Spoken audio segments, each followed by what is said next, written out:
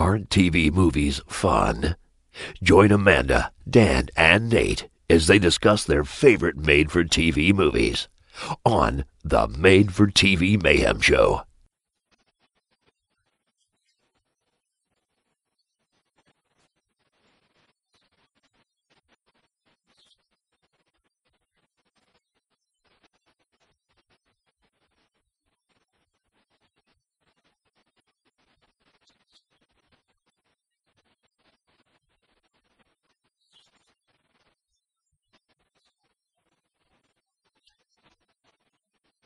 Three, two, convy. Hey everybody, we're back and we're so excited because tonight we're only going to speak of love, which I said last year too, but we did only speak of love last year, so it's not like I'm lying. We're just going to do it again this year. If you're joining us for the first time, this has become like sort of a new annual thing where we look at romantic TV movies. And last year we did Men in Love with Older Women. And I can't remember the exact names of the movies. I think one was called In Love with an Older Woman, and the other one might have been called Anatomy of a Seduction. And we had a pretty good time with them. And this year, I really racked my brain to figure out what two movies would go really good together. And I ended up picking A Strange Double. I was kind of happy with it. Actually, I was really happy with it, but I feel like one of the films might have been better served by another film, but I'll talk about why I didn't choose that. And but I want to get us rolling. We're having a lot of technical issues tonight, so I might sound a little scatterbrained, which you probably won't notice because I think I sound scatterbrained every time I do this. So let's just get started. Let me say what tonight's films are. First of all, my name is Amanda, again, if I didn't say that. I'm here tonight with my friend Dan. Hey, Dan, what's up? Not much. I'm ready to speak of love. I've been waiting a year. It's going to happen. Let's I know. do it. I count the days. I like put little hearts on the calendar. Yay! Yeah, and they get bigger and bigger as it gets closer to the day. I really love these because it gives me an excuse to sort of watch these films that I've been wanting to see and gives me a platform to talk about them. So this is really exciting. Now, Nate couldn't make it this year, and ironically enough, he missed last year, and something tells me Nate doesn't want to speak of love. But he did say he watched both films, and when he comes back, he's going to give us a 5 minutes with Nate, which I'm super excited about because we haven't It's been a had while. that. Yeah. Yeah, and he did watch both movies, so it should be pretty interesting. I think we're both going to have. I don't know if we're going to agree on both films, but I definitely think they're going to be good conversations because I picked two really interesting films at least, if nothing else. So the topic tonight is love, and our movies are Death Takes a Holiday, which is a 1971 remake of a 1934 movie that was like an 18th century or 19th century play. That's really beautiful, I think. And I paired it with something that I'd never seen before called Deadly Love, which is from 1995 and stars Susan Dey. I realize I'm talking really fast, so people who aren't used to me, sorry. It's crazy in my head right now, so bear with me. Okay, deep breath. So I'd never seen Deadly Love before, but people have recommended it to me over the years. Lots of people, when I started my blog, said, "Have you heard of this movie?" And I always thought it was a network TV movie. I was positive it was.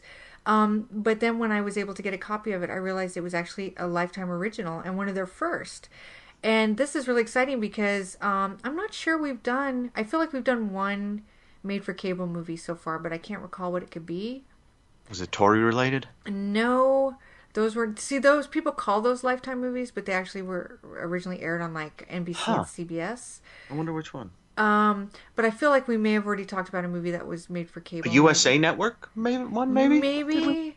I think maybe, but whatever. I can't remember the name of it. So anyway, I don't think this is the first time we've covered basic cable, but this is the first time we've done a Lifetime movie. And Lifetime is a really interesting history. I think they get too much credit sometimes for their output because a lot of it was cherry picked from other places, and we can talk about that. But this made an interesting double feature.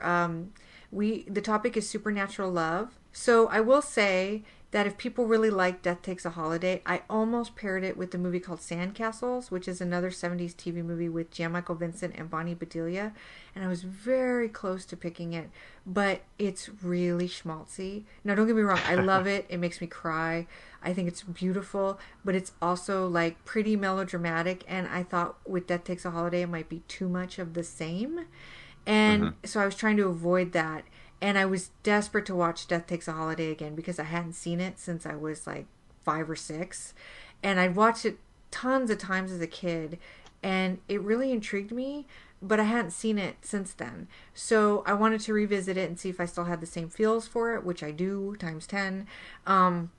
And we can go into that. But so if anybody really liked Death Takes a Holiday and they're listening, go look for Sandcastles. I think you'll really like it. I just don't know that it would have worked so well on Dan and Nate. Diving into the waters of love can be really difficult if you go, into the deep end first. Yeah. Yeah.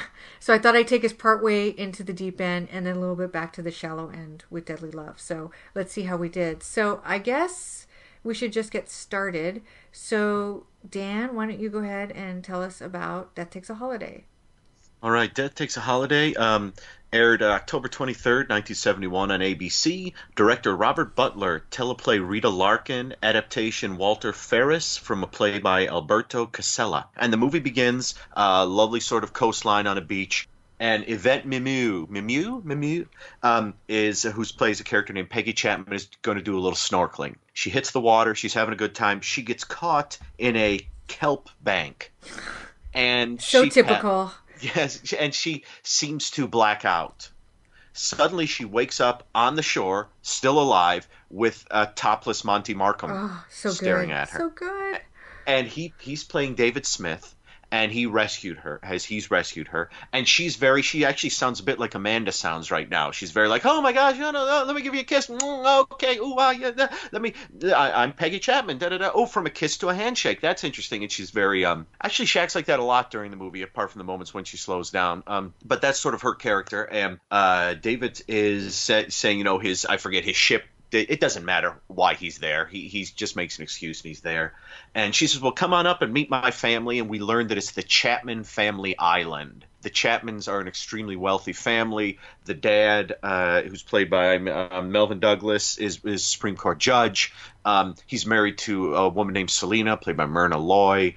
There's an architect in there. There's a congressman or a senator in there. There's a convict in there. There is. The most successful one of all. Yes.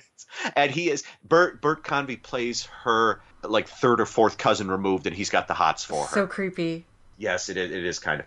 And so we go from this scene of just these two people kind of walking along the beach, just talking, shooting a breeze, to meeting the family. And there are like 15 or 20 people, and they're all there, and they're all talking about things. And they talk a lot about how Peggy's life is basically to she skis, correct? She's like very sporty, and I feel like it's like skiing or something is like her career. They're all super successful, but she's like the athletic one, really, of the group. They're all athletic, but she's the one that does it professionally. Yes, and it seems like a very sort of competitive family. And yeah, she's very much she seems to court death, as it were, a lot. She likes to live life to the fullest, and you know this because they say this a lot. And there's an interesting conversation. The first, I guess, of sort of the big speeches. The movie, you can tell it was based on a play because there's several big monologues. Yes. And the first one comes from David when they're talking about death, and they're sort of talking about like images from Vietnam and such, and the horrors of the bodies and everything. And David has sort of a long speech where he more or less says, that death is necessary and death can be a good thing, to which you get a lot of stunned looks from the family members. Then Dad is wheeled in. He's in a wheelchair. He's had a few strokes. He's in a lot of pain, gets a lot of like injections, and has a nurse there. And as I said, Melvin Douglas, and he just gives David a really weird look, like, are you Monty Markham? No, it's more of we'll get into it later, what the look is. And so they're there for like a 3-day weekend. It's the dad's birthday, and sort of the first 40 minutes or so of the movie are they're hanging out. What we do here is David and Peggy sort of explore a bit of the island, and they go to this sort of a lovely forest area where the kids used to go, and they would play gods and goddesses when they were young. And they use trees the way your parents would use a wall to mark off your height as you were growing. And so they wander through there, and then Peggy takes David to her favorite spot on the island, which is like a cliff top, where she basically imagines like going, off the cliff, and just all sorts of thoughts of sort of absolute life is in her, but there are also these strange thoughts of death, as it were. And you learn that their family has had lots of tragedy. 2 brothers, I believe, died in war. The judge's brother and his wife died in a plane crash. Something like that, yeah. And then they had a 5-year-old daughter. Peggy had a 5-year-old daughter, Sister. sorry, sister, who died of leukemia. Mm. And so everyone's kind of hanging out, and they're playing a lot of sports. That most of the time, the family are sort of playing sports and hanging out, having fun. And then there's a scene where David is kind of just wandering through the house, checking it all out, and he meets up with Selena. I'm going to call her Myrna throughout. Myrna's doing a little sort of scrapbooking, putting those old style photo albums. Do they still have those? With like the plastic sheet, and you would put the photos down on like the sticky bit, and then put the plastic over it. She's assembling one of those. They begin to discuss her daughter who died, and David asks. He basically says, if it doesn't hurt too much, could you please just tell me about her and sort of where she is in your heart and your mind? And she does.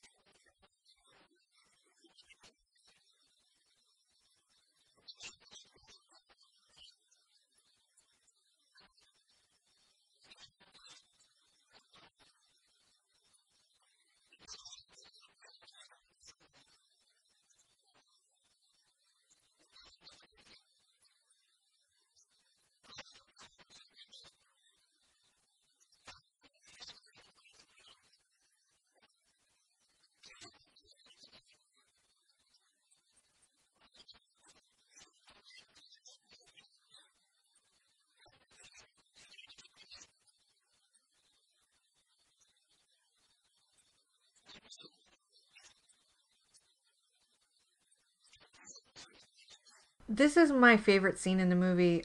You're right, it's very dialogue heavy, and I know we'll talk about that later, but there's so many beautiful moments in the dialogue, and I like the way this scene is handled. First of all, it's Myrna Loy, so whatever. Yes. I'm gonna love it no matter what. But like the way she sort of is at peace with losing such a young child is really conveyed in this scene. Yes. And it's really interesting the way I kind of want to save it till the end how I feel about this movie, but like Oh, yeah.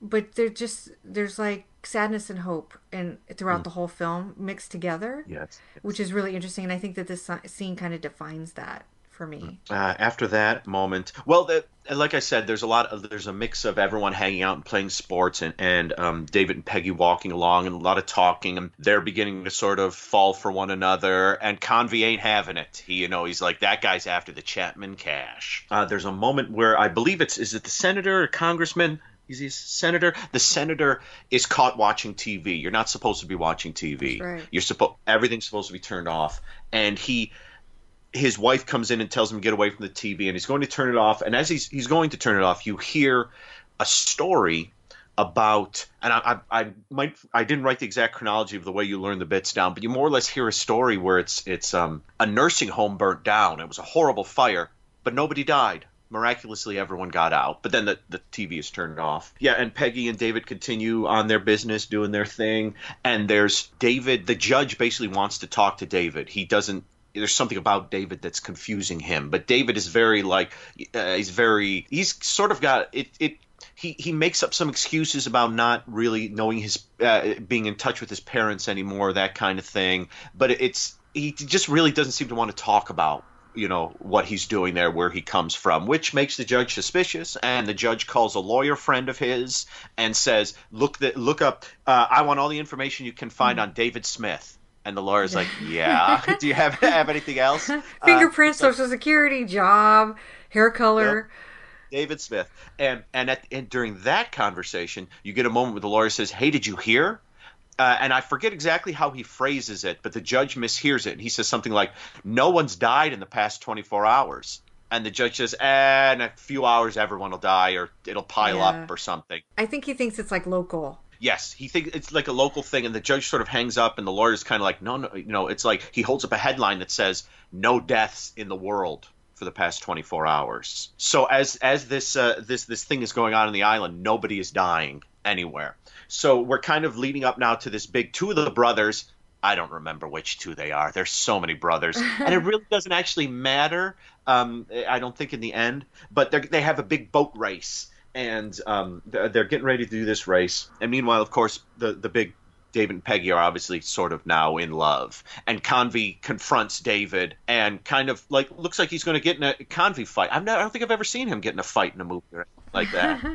I'm not sure. I think I did see him get in a fight in Help Wanted Mail. I'm pretty sure he might have lost that fight because it was against Gil Gerard. Oh, of course, yeah, Yeah. yeah. So but he looks like he's going to get in a fight. But then there's sort of a moment near the end where David just gives him a look, and Convy kind of like has a strange look on his face and kind of like backs down. A And beautiful, strange look. it's beautiful. Yes, it's beautiful. Beautiful. Two beautiful guys sort of giving each other the stare down. Do you prefer Convy to Markham? Oh yeah, I mean Bert Convey's one of my all-time favorite people in the world, but I do love Monty Markham. Something fierce. Of course. Now we get sort of an important scene where the judge is getting his meds for the day, and he clicks on the TV, and he sees that a news bulletin basically saying no one's. I forget how long it's been at this point, but nobody's died. No one has died in the world. And in some respects, that's good. If any of you have seen Torchwood Miracle Day, where that happens, one day everyone wakes up and no one dies.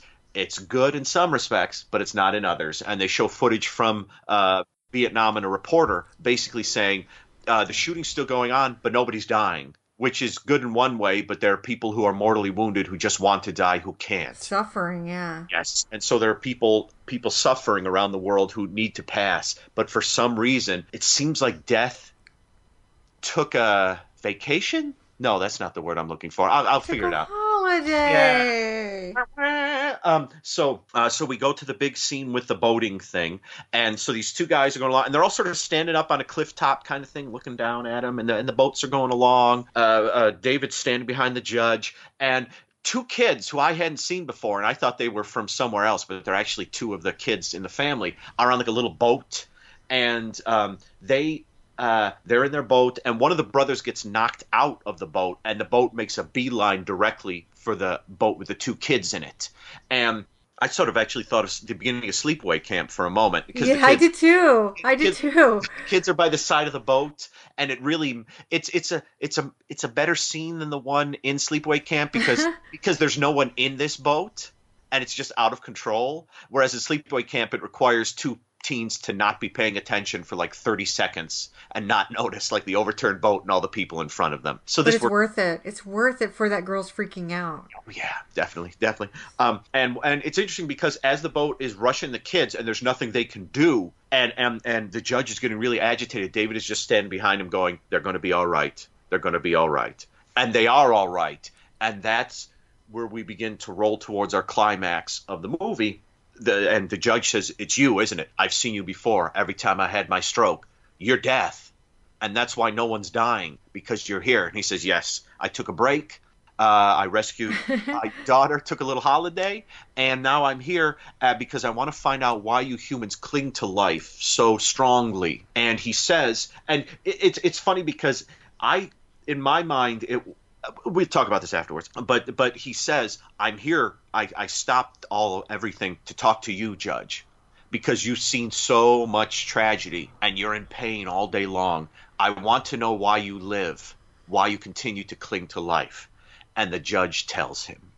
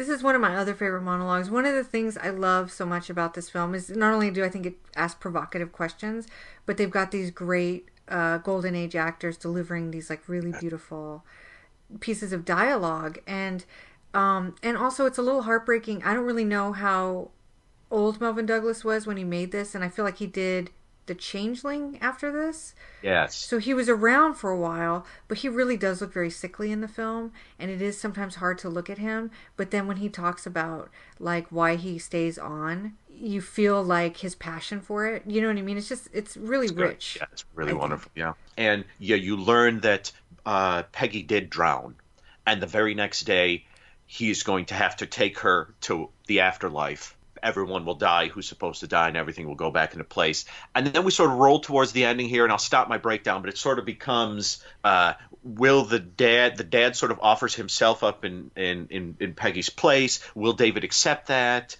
Will David be able to take Peggy? Will David leave Peggy alive? Will David stay with Peggy? What will love do? What will happen? And we roll towards the ending there with some really lovely dialogue, some really lovely scenes. And I'll stop it there. We'll ruin it. I mean, I don't know if ruining is the right thing. This is like a 200-year-old play and a remake of a well-known film from the 30s. So we'll talk about the end, because I think the ending is so. I think both these films have really interesting endings.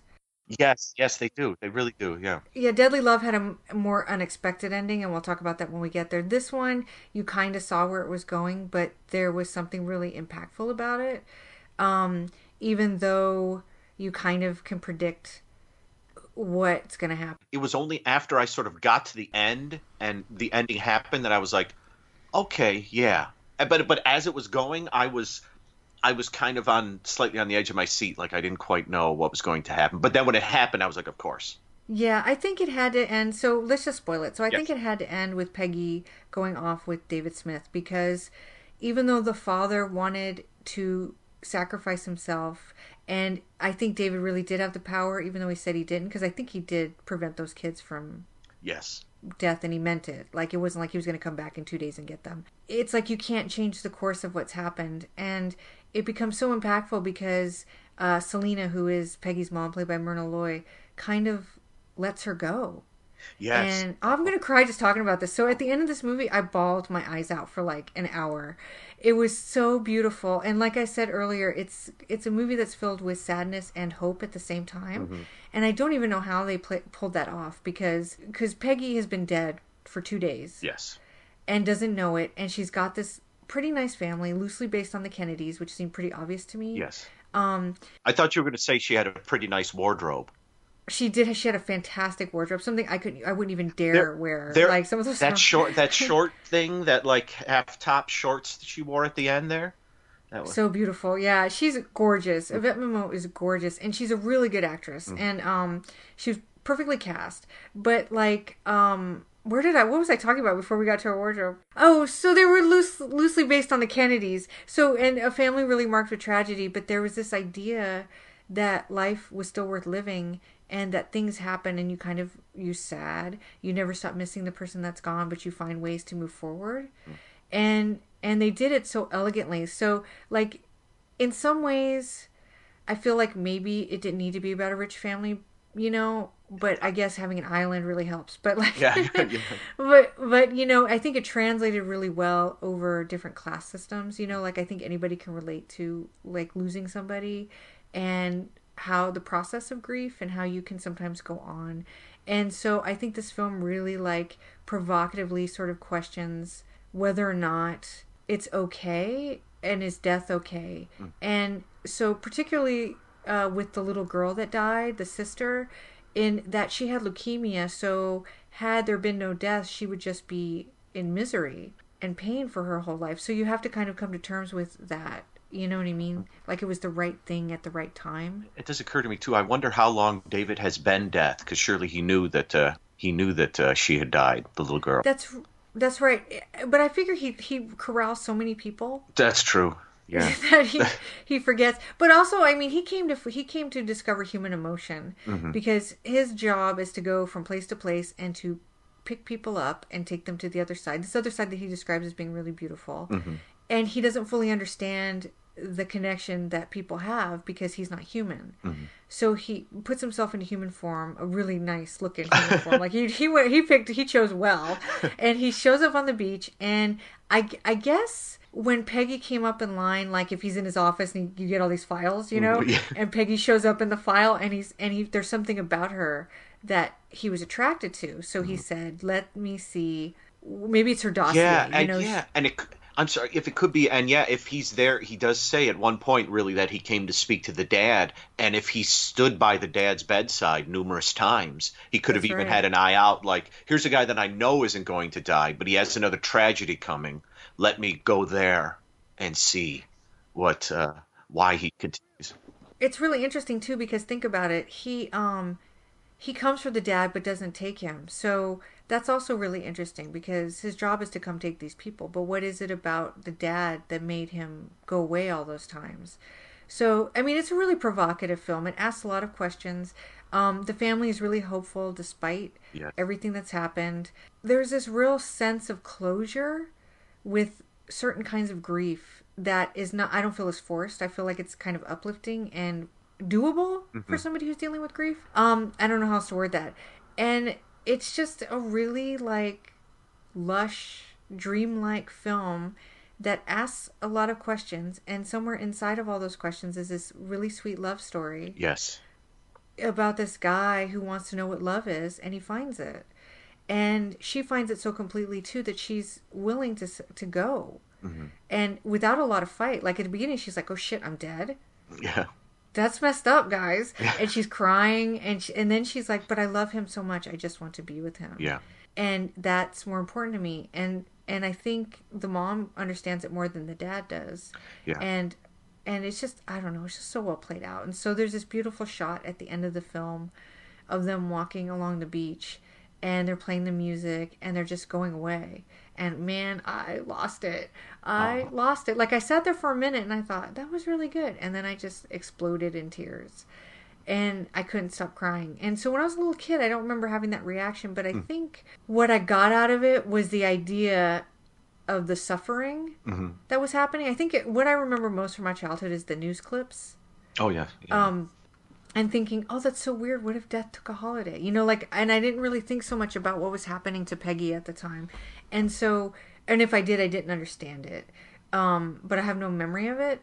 And so watching it now, it was more about the relationships within the family, I think, rather than the overall arch of the whole world dealing with it. But as a kid, I think I was just really attracted to the idea of what was happening globally, I think.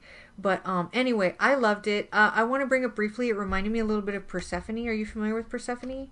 No, or I know the name. I don't remember that much about her now, but what was weird was when I was watching the movie, I was thinking about Persephone, and then somewhere along the line, and I wish I had marked it, when I was doing my research, somebody else also called out Persephone. So she was the daughter of Zeus, and somebody called, and I can never say the name right, Demeter, who was the queen of the underworld, and she was abducted by Hades, and Oh yes, of course. Oh yes, and yeah. and I don't remember the whole story, but it's the whole myth is supposed to explain how we have seasons, because the mother tore up the lands and she left the earth barren, looking for her daughter, and because she was grief stricken. And I think the daughter came out periodically to visit, but she stayed with Hades. And I, it's a very loose connection, but I definitely felt like a Greek mythology undertone to the film. And for whatever reason, and I don't know enough about Persephone to argue it better, but I definitely had that feeling there. And maybe if somebody listens to this is really into classical history, can let me know if I'm right or wrong. But I feel like that there's some influence there. Yeah, I would. Yeah. Thank I you. think so. Yeah, definitely. I'm sorry, I forgot what I knew the name Persephone. I blanked on it until you started to explain. I was like, oh, of course, of course. I couldn't remember her name. I had to look it up. I just knew I knew the story, but I was like, oh shit, what was it? And then I was able to find it. One of the thing, well, I love quite a bit of this movie, and one of the things I really like about it is that it just starts off with one woman on a beach, and then a woman and a man, and they walk for a bit, and suddenly they're like 20 or 30 people, most of whom I didn't really figure out who they were exactly, but they're there to sort of create the family and the constant like celebration and the fun they're having. But then once the once the boat race ends, it literally goes from being all these people to basically what, four people. Right. It becomes David, Peggy, the judge, and Selena just having conversations about what they now know is happening. And I really like the way it sort of, yeah, starts off so quiet and then gets big and loud and raucous for like a half an hour. Well, not completely loud and raucous, but louder. And then it kind of breaks down again into these bits. And then you even get, like the loudest moments in the last half hour are probably Guillermo's chainsaw, which is Oh, really that's loud. right. He's the guy. He's their gardener who has to cut down. I mean, that's can we spot the symbolism there? He has to cut Yeah. down her tree, Peggy's tree that she was measured on, because it's a danger now after the storms of the last year. I'm And so, totally gonna cry again. okay, well, you need to cry, please do. Yeah, that's the only sort of loud moment in the last half hour. And there's a great moment where Peggy sort of realizes what David might be doing, which is David isn't going to take the dad. David is going to stay with Peggy, which is That's going to right. screw everything up. So what she does is she makes a beeline for that cliff, and she's going to leap off the cliff. But David grabs her, and it's a really kind of scary stunt because it looks like she's going off the cliff, and he leaps at her, and then the camera cuts overhead, and you see there's like a little landing, sort Yeah. of. It's like there's the cliff, there's a little landing, and then you drop. And like the two of them kind of bounce on the landing, and it's really like, whoa. And she said she did that because she had the feeling that, well, I guess some of it is don't take my dad, but it's also the feeling of she thought he might not be able to take her. So she thought if if she left off the cliff, when her body broke on the ground, he'd have to take her. There'd be no way he That's could right. not take her. Yeah, he was conflicted about it, wasn't he? Because Yeah. because he came to really appreciate people and their emotions, staying with his family. And I think he, like before, he would just take whoever, and I don't think he thought much about it. And now he was actually thinking about the repercussions of taking another daughter from a still living mother, and that kind of stuff. And it was making it harder for him to do his job. You mentioned Myrna Loy's final monologue, and it's the one where it's basically the dad is saying, "No, he's going to take me instead. You've got too much to live for, Peggy. You're in the mid morning of your life, and I'm pretty much at the end of mine. So he's going to take me." And Selena Myrna Loy there just basically has this just lovely speech where she says, I just don't think that's going to happen. She says, I accept it. And I wrote it down. My favorite line is, and I'm not going to deliver it like Myrna Loy, so forgive me. You're going to have to watch. But she says, talking about death, she says, to me, he's just a fact like night or clouds or quiet, which I thought was a really lovely line. Yeah. And it's just, and you just see this thing where she has really sort of come to grips with all this around them. And the dad is just, I feel like maybe the dad has too, but he doesn't want to lose his daughter, so he's willing to Sure. do this. Well, Whereas she could take the deep breath and go, you know what, it kind of needs to happen. I think because the way the family is set up, it was very traditional, and he was a judge who worked a lot, Yes. and she was a mother. And so she, when she lost her child, probably had more time to deal with it and to like kind of sit with death and like learn about it and feel it. And he probably went to work and threw himself in his work. Do you know what I mean? That's my like Yeah. the stereotype of what happened. And so confronted with it again, it's like she has been through it from point A to point Z and understands all of the minutia that happens in there, and he probably never really dealt with it, and so I think in a way it was scarier for him than it was for her. And I'm not saying that she was happy to give her daughter away, but she kind of understood the process Yeah. much better than the husband did, and that was really interesting too. And probably very grateful of the fact that they did get another day or two with her Yes, after that's she right. died. And I will say the one, it's not a drawback, it's only something I noticed the second time I watched it, is that I think Myrna Loy and Melvin Douglas are so good that they sort of outshine Yvette and Monty Sure. on a few occasions. Because Monty does, most of the time, he does sort of a very stoic kind of thing. And it works almost all the time, but there are a few moments, specifically when I watched the second time today, at the end of Myrna's speech about her 5-year-old daughter, the look that David gives her, he doesn't say, I don't think he says a word. He just gives her a look and then leaves.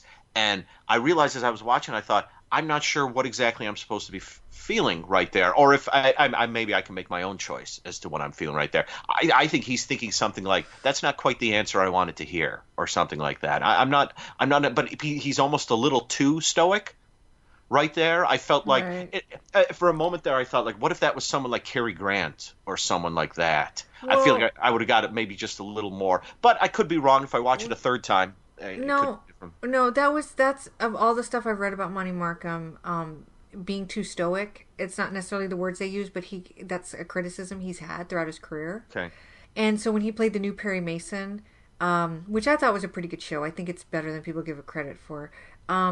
He was sort of criticized for not having a certain kind of like levity maybe to him, or Hmm. like a lightness. He's very stoic in general, a lot of his delivery, which is interesting because he does comedy and he's really good at it. Like he played Blanche's gay brother on the Golden Girls. Do you remember that? No, I don't. And he's very good, but there's something, he has kind of an aloof quality which I think works in certain characters. Hmm. But I could see where what you said there totally fits into criticism he's gotten in the past. I think he's perfect. Oh, of course, Like of course. he does no wrong. I think he's wonderful. Yeah, yeah. I think like 80% of the time he's absolutely fine. There are just a few moments where I couldn't gauge what, and maybe I'm not supposed to. He's Death. I don't know what Death's thinking. Well, he's So, also like kind of. I'm assuming that a lot of the emotions he feels are like sort of the first time he's felt oh anything. yeah, true. And so it's interesting because he kind of jokes around a little, and it's like Mm, it's funny to me because I'm like, Death jokes around because yeah. he seems so like he doesn't understand people, but there are certain things that are very human about him at the same time that kind of confuse me about the character. And I don't think that's Monty Markham's performance. I think maybe Yeah. that's some of the dialogue, maybe, but so I could see where like maybe he fell short in a couple of spots, but was also perfectly cast in a lot of ways. Yes, yeah. And I do wonder also if Death and I could be reaching slightly here, but if there's a thing where like, if he's in the room with the judge, if he's standing there going, "This is a very old man who's near the end of his life," and he might be happy to go or let me take him. And if he has that feeling, he has that with like a 5-year-old, is he saying, "Oh, I don't want to take her. She's cut down, too early in life," or whether he just strolls into everything and has the same, like, "Here you go, old guy. Here you go." There's no distinction, "Here you go, human male. Here you go, human female. Let's go." And maybe something like this interaction here would like he's finally seeing like, "Oh wow, okay, taking the younger daughter from these two people, it does really hurt them, and Yes. this man is willing to give up his life, which is almost at the end, but he's holding on." But which he also made a big plea about originally before he realized that his daughter had died. He was Yes, like telling that exact monologue, this is why I live. And like that must be curious to Monty Markham because he never yes. why do people want to be here? Hmm. And it's just so interesting, like the way they view grief in this film is really interesting, and loss, and the reason why so many of us stay behind Yeah. after tragedies. It's so beautifully handled. I really need to read the original play. Yeah, I feel like I watched the Frederick March movie, but when I watched a few minutes of it this morning, I thought, I don't think I've ever seen this. Yeah, I'm really mad I didn't have a chance to squeeze that in because I really, really want to see it. I want to do everything involved with Death Takes a Holiday. I want a Death Takes a Holiday t-shirt, a tattoo, like I just want to walk around and tell Cowboy hat. everybody. Yeah, I was How really great it taken is. by this film, and Hmm. like I was worried that like I wasn't worried because I love almost every TV movie I see, but there's always this idea that when you discover something as a kid and then you see it again as an adult, Yeah. you're like, "Oh my God, what was that?" Yeah. And I was worried that might happen a little with this film, but it really didn't. And it's layered enough that I could see myself as a kid finding certain things appealing, but then as an adult finding other things appealing. Yeah.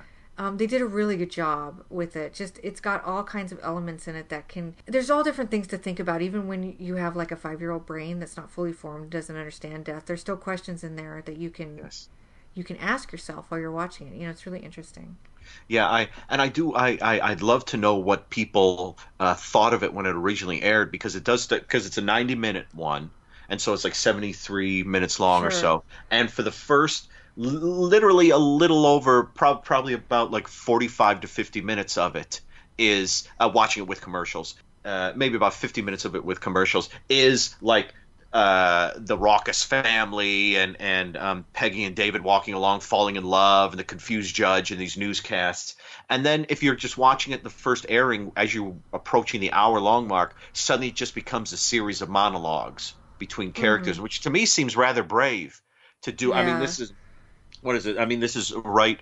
Yeah, this is around the time of. Well, no, the Beverly Hillbillies was off the air. I was trying to think of a good example. You could have switched over to Bonanza was still on, or All in the Well, Family, I or will tell you something. what this ran against, and one of Oh them yeah. was Mary Tyler Moore, which is a very Oh smart yeah. comedy, but still, it's like a very Hmm. it's very driven by an ensemble cast and movement, and do you know what I mean? Yeah. And so, yeah, it's interesting. I mean, we could talk a little bit about that. I have just one critic response when we get to the Okay. background, but I think Oh, in general it was critically well received.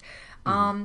I feel like the people who have seen it, I don't know about its original airing. Like, I think if you go on IMDb, it's pretty well regarded Hmm. by people who have seen it. But yeah, it's an interesting film. But a lot of. So I'm going to go back to Monty Markham again. He made Sure. this movie, and I always reference this film, even though it's not my favorite TV movie, but I think it's very emblematic of what TV movies were trying to do when they were first created. And that's that they were really focused on the domestic space. So here we're seeing like a larger version of that. These people have a really nice house, but it's still like their home, and Hmm. it's a vacation home, but it's a place of domesticity. So the astronaut is about a guy. So the first 15 minutes are a conspiracy. It's about a guy played by Monty Markham who is on a mission to Mars, and something happens and he dies as he gets into the atmosphere of Mars or return or something. And the company that's created the rocket ship doesn't want anybody to find out that they lost a man because they're worried that the government will pull the funding. So they find a doppelganger, also played by Monty Markham, and they train him to be just like Monty Markham. And they say, you're going to come home, everything like you landed, and you're going to go back home and live with your wife for this certain period of time. And this is what your home life is like. The only thing is that Monty Markham, the original, was getting ready to go through a divorce with his wife, and she was pregnant. She loses the child while he's in orbit. Oh. So he comes into this home, and he's not her husband. So he's much more caring. He hasn't like divorced her in his mind. He thinks he's going to get closer to her, and partway into the movie, so the first 15 minutes are seriously this global conspiracy, right? That starts with this company creating this fake doppelganger to come in, and then after like 15 or 20 minutes, it gets completely shaved down till it's almost just two people through the rest of the film, and Wow. it almost takes place entirely in the home. They leave the house, I think, once. Mm. And there's other people that come in the house periodically and things like that, but it's really about this couple where she's learning to fall in love with this doppelganger, and he's falling in love with her, and dealing with these family issues and her losing her child. And it's really emblematic of what TV movies like to do. And so I think that this film in a way does the same thing, although it starts small, then gets big, and then goes small again. But TV movies were really old, not the 60s ones, but I guess we go into the early 70s. You'll notice, and maybe I'll pick a couple as an example, and we can do that specifically to talk about it. Hmm. But they're very small films. Something like Maybe I'll Come Home in the Spring is about the counterculture movement and the reaction to it, but it really all takes place inside one home Hmm. with one girl who's come back after living with hippies for like a year and being really disillusioned by that, but also being disillusioned by her life in Disillusioned suburbia. by hippies? She's No. totally disillusioned by No. hippies. Some And some 10 years, crazy. 10 years before, she was disillusioned by beatniks. She And it, was. Jesus. Sally Field had a day. But let me tell you, there's some messed up stuff in that movie that she has to deal with. But like, so in a way, That Takes a Holiday is doing something that was sort of common in the TV movie in that era in its own way. So I think the audiences might have been pretty receptive to it if they were familiar with TV movies. And this is a really early entry. This is like 1971, but The Astronaut was 1970. So like I feel like maybe the audience may have been more receptive to it then than they might be now. Do Oh, you know what I yeah. mean? Because they've Possibly, been yeah. sort of trained Hmm. to see these television films as much more intimate. Yeah. Yeah. You know what? I'm actually I have it playing here, and Peggy has just tried to jump off the cliff, and they're having their discussion on the sort of the very edge of the cliff. And whenever it cuts to over Monty Markham's shoulder, Yvette there is like framed by the beautiful like waters behind her. And it's funny. I realized this sort of reminds me a bit too of like a Bergman film, something like say Through a Glass Darkly, Sure. which is about a family of is it four or five just on an island just for a weekend, and a daughter begins to go crazy, and it's like a chamber piece sort of in the last half hour, but with a lot more moving around and Monty Markham and Yvette in these little tiny shorts. Yeah, it's also a lot like Sandcastles. Oh yeah, okay, Yeah, I the can more see you talk that. about it, because that Yeah, takes place on a beach, first of all, because they're all building right. sandcastles. And the sandcastles are like a symbol for how things get washed away and then how we rebuild after. Mm-hmm. And it's all about dealing with death. I mean, it does it so well. It goes over the top in a couple places, but it tackles pretty much the same subject in its own way. And it's a very small film. There's only really five. There's six characters in it, five of whom you spend a lot of time with. Two in particular, you spend most of your time with, and it all takes place like on a beach. It's pretty interesting. Maybe I should have paired those two together now that I think about Yeah, it. we'll But do. We'll have more Valentine's days. okay. It's a Um. good one too. That one has me though like bawling. Like I Oh. just couldn't do it because I've only seen it once and it just I destroyed me. It destroyed me. So good. Can I ask, and then I'll stop bringing up. Can I ask things? I unless I got a couple more. But do you think there's a moment where Peggy says to David, "I don't know anything about you. Tell me about yourself." And one of the things that I mentioned was Peggy and her brothers and sisters used to play gods and goddesses in the That's forest, right. and they'd be this goddess. They Bullfinch. yes, yes. And David begins to talk about, well, when I was with what is it, like John the Baptist, and I Yes. was Euripides, and I was in the court of Charlemagne, and let me tell you about the 15th century. And I'm wondering, is that for real? Is that has he I been around for that long, I or thought is so. I thought so. I thought he was as old as time, Mhm. and that he had You said that about Monty Markham before. he. I didn't I think you. don't think he's as old as time. I think he's timeless, is what I Oh, think. But timeless. like, Okay. yeah. But I think the character is. It's always been him, and that's a tough job, man, because the Yeah. population has grown, and so he has a lot of work ahead of him. But like, yeah, I got that impression because at the end she asks about where they're going to go, and she says, "Will I be with you forever?" And he's like something to the effect of even past that. Yeah, like longer or something like that. Yeah, Yeah. and she was like, "I'm in." She says Hmm. that now.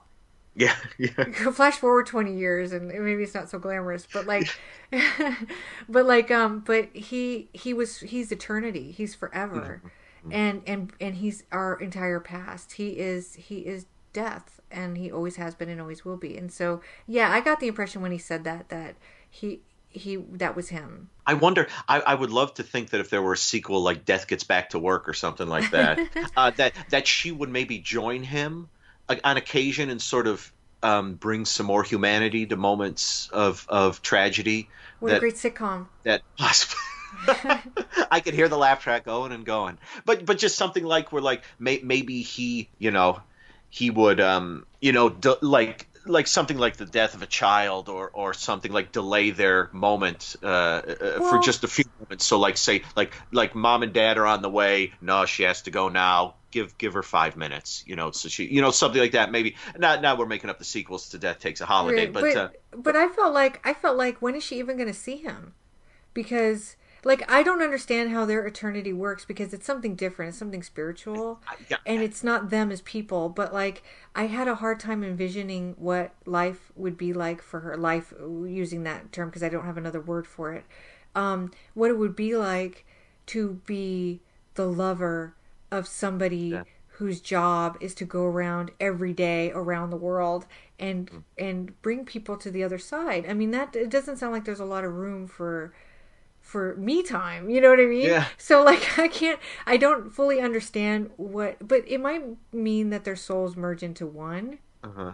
I was and they travel together. Yeah, I was thinking either something like that. Actually, I just had the thought, and actually, this is a book, Hogfather by Terry Pratchett. I was going to say there must be a point when death passes like Santa Claus. He's like, "You son of a bitch! You only have to do this one night out of the year." Yeah, yeah, yeah. Yeah. They're arguing about over a beer.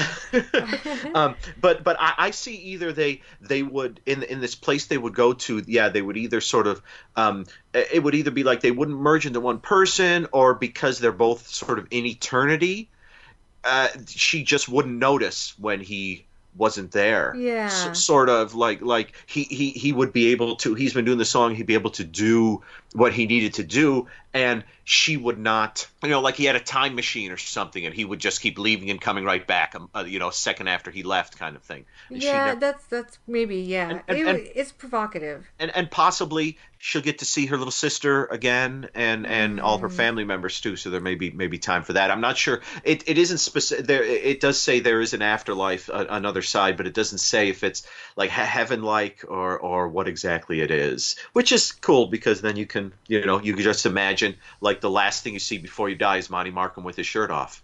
Hey, There you go. take me now. Boom. I'm ready to go, guys. Yeah, I know. Pretty interesting. He didn't look like death at all, did he? He was wearing white too, which is interesting. That must have been a very specific choice. 'Cause Yeah. he had on white pants. And yeah, I never thought of that before because we always picture death as like in the cloak and black and Yeah, it's Ingmar kinda- Bergman again. Yeah, the seventh yeah, seal. he went full opposite of that. Hmm. He studied people Tan. really well. Yeah, he It's very studied tan. people. Yeah. Yeah, he looked good. He looked He looked good, good. guys.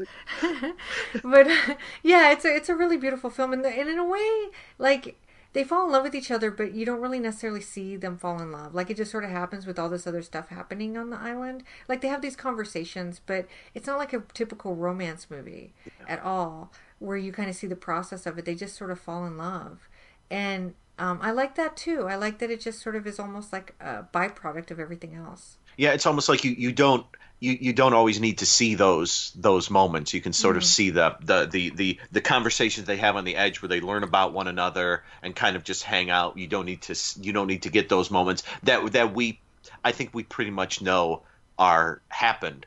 We don't Yes. we don't always need to see them. So Yeah, it's really really well done. I'm really glad you like this. I kind of wondered what the reaction to it would be because it is so dialogue driven and it's not a slow film, but it's different, you know. it's good. It's good dialogue, and so I will listen to good actors deliver good dialogue all day long. So Yeah. so I'm in. So yes, thumbs up from me. Death Takes a Holiday. Boom. Yay! Yeah, big thumbs up for me. I really enjoyed revisiting this. I'm sad Burt Convy didn't have much to do with it. I always forget he's in this, but that's probably why because he's only in like 3 scenes. But Yeah. the cast is really good. Although I do think, and you can tell me if you're wrong. If I'm wrong, I'm sorry, or you're wrong. But don't you think this film needed Frank Converse? Oh my gosh! Just as what? Yeah, perfect. He could just one of the other brothers. Yes, you and only see from him. And why wasn't he in it? I think one of the brothers looked enough like Frank Converse that it made me think of him. You know what I mean? And I don't know if you recognize there, but Ken Kercheval, not Ken Kercheval, Cliff Barnes and Pamela's mom is in this film. Priscilla Pointer, probably best known as playing Carrie's mom in Carrie. Not Carrie's mom. Oh my God, I'm so off my game tonight.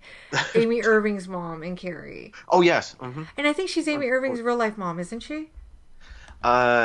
I don't know that one. I'm going to look it up right now because I feel like that's a piece of trivia I should have written down and I didn't. I thought wasn't there a piece of trivia that Melvin Douglas's role was originally going to be played by Claude Akins?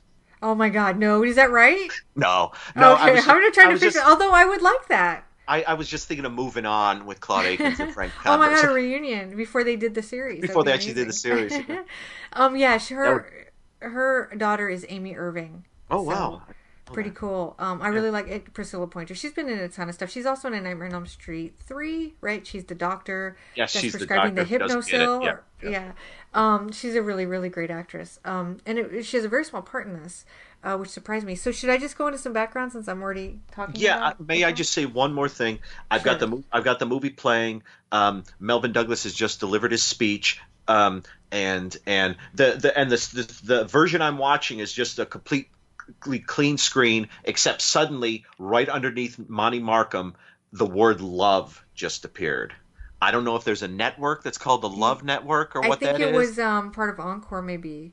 Okay, because it just literally Monty Markham's face came on and it just says love underneath it.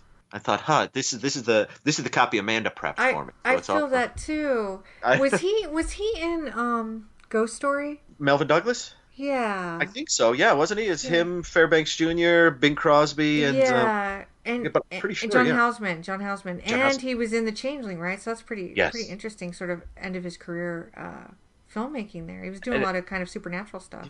and if I say Ghost Story, the first time I ever saw Ghost Story on HBO in like 1982 when I was like 9 or 10, I couldn't get past the opening scene. I was so scared. The opening scene of the guys in the blizzard telling the stories. Oh yeah, yeah, yeah. I got 5 minutes into the movie and I said, nope, turn it off. And I turned it off. Well, I get to do a Amanda Admits. Oh boy. Yeah, so I love that movie. I've seen it like 30 times. And the first time I saw it, I didn't really care for it. It took me a couple of viewings to really understand how good it was. It's very different from the book, so I've never been able to read the book. But I used to know Craig Wasson a little when I lived in LA, just a little. Uh-huh. And, he stars in that movie. And there's that scene, I don't know how well you remember the film, but there's a scene, the old house that he's staying in has that elevator. Yes. And he comes down and I might have actually plucked this from Fangoria and he didn't tell me, but I know we did talk about this movie. He they told him that the guy there's this homeless guy that's in the movie with a dog, I think, and he shows up in the house, and Craig Wasson has this reaction to him that's like really visceral, and he was told that they were going to put like a green eye thing over it, like a really early computer effect Uh-huh. to make his eyes like glow, and they didn't. And so when Craig Wasson saw the movie, he was like, "I totally overreacted about that guy being in my house. I wouldn't have done it that way if they had told me something else." So, but it's a really, really good film. I can see it again. Yeah. Yeah, it's been years since I've seen it, but that's the story. That's the one story I can pluck out of it that I remember. And I actually have a friend who had dinner with Alice Cridge once. Oh wow. Yeah, and he couldn't talk to her. He was so in love with her from Ghost Story. That she's terrifying in that, but she's so beautiful. Yeah. And Mhm. he was like, I think he sat at the table and just stared at her for like an hour. And she was like, "Hey, what's up?" And he's like, "I don't know." I don't know. Hi. She's awesome. I wish that was a TV movie. I'd love to talk about that. Yeah. Okay, so Death Takes a Holiday originally aired on October 23rd, 1971, which makes it a really interesting sort of Halloween programming. Yeah. For that year, it aired on ABC. It was part of the ABC Movie of the Week programming. It ran against on NBC The Good Life, which I think is that TV show, and this has come up before, with Donna Yeah. Mills and Larry Hagman. Oh yes, That's I like believe so. Yeah. Yeah, it's a sitcom, and I'm dying to see it. And then there was another.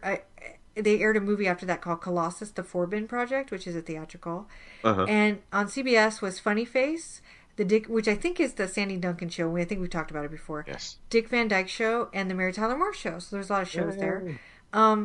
As we said earlier, this was first a play, then a 1934 film. The telefilm was adapted by Rita Lakin, who was very excited about taking on the project. She said, quote, "At last, something intelligent to adapt," end quote. She wrote a really good book that I set aside, so I don't have the title. Hold on a second. It is called The Only Woman in the Room, Episodes in My Life and Career as a Television Writer. She was one of the first women to work pretty regularly in television as a writer, and her story is really fascinating. And we've already talked about her a little bit because she wrote Women in Chains, that Woman in Prison movie. Yeah, so she did that. And she wrote a lot of TV movies. I think she wrote for a lot of episodic shows as well. And she kind of fell into writing, which is really interesting. People should pick up that book because her story is really cool. So Lakin said she brought her kids to the set for a day, and it was the scene where Douglas tells his daughter that she's dead. They were in the middle of that scene shooting it, and it was a real heavy emotion, and everybody was really into it. And a tour guide accidentally walked in on them shooting, thinking that it was still part of the tour of whatever studio they shot it at, and I think it must have been Universal, but I'm not positive of that. And he ruined the take. Douglas actually stormed out, and he went back to New York.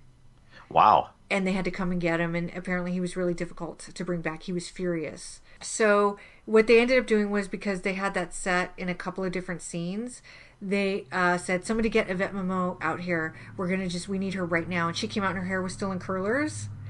And she just went. and very professional. And Rita Lakin said that she brought her son on the set and he fell in love with her instantly. Like, she walked in and he was like, "Oh my God, Mom, this is the best day of my life." So Rita enjoyed the good reviews that she got. Kevin Thomas of the LA Times said that the film was cinematic and a rare and eloquent treat. It ranked at number 67 out of 167 TV movies. It scored an 18.5/32 rating, which means 18.5 million homes had it tuned in the night it originally aired, which represents 32% of the television viewing audience, which is really good, I think. Other telefilms with the word death or variation of in the title released that season, the 71-72 season, include The Death of Innocence, which I haven't seen and I'm not sure I know much about it. The Death of Me Yet, which stars Doug McClure, which is pretty good, sort of a Red Scare kind of film. The Deadly Hunt, I'm not familiar with. Dead Men Tell No Tales, which I think is a Christopher George pilot movie. And The Deadly Dream, which was a rerun of a movie with, I think, Lloyd Bridges and maybe Janet Leigh, which I haven't seen yet. The film was directed by Robert Butler, who has basically directed mostly episodic television, but between 76 and 78 he directed 6 telefilms, including the biopic on James Dean, and In the Glitter Palace, which I think might be the first TV movie to feature a prominent lesbian character. I want to look him up real quick, because I feel like that James Dean movie might have starred the star of our second film, Stephen McHattie. Oh.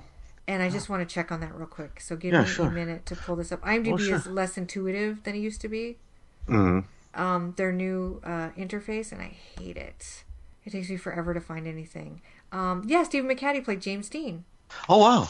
Crazy. That's okay, great. And In the Glitter Palace is actually a really interesting film. I just saw it recently. It stars Chad Everett, and it's about, I think, a woman who gets accused of murder, and she is an openly gay woman, but I can't remember the whole story now. I think maybe she's keeping her lover a secret because she's in the closet. It's a pretty interesting film. It was the first of its kind. Pretty groundbreaking at the time. And also Maureen Reagan, who plays one of the, I think she's an in-law, like a sister-in-law to Peggy. She was Ronald Reagan's daughter, a daughter that she had with Jane Wyman, and that makes her the second Reagan daughter we featured on our show, because you'll remember Patty Davis was in the male stripper movie with Gregory Harrison. Oh, sure, for Ladies Only. Yeah. So we've actually covered the Reagans pretty clearly here, if anybody's interested.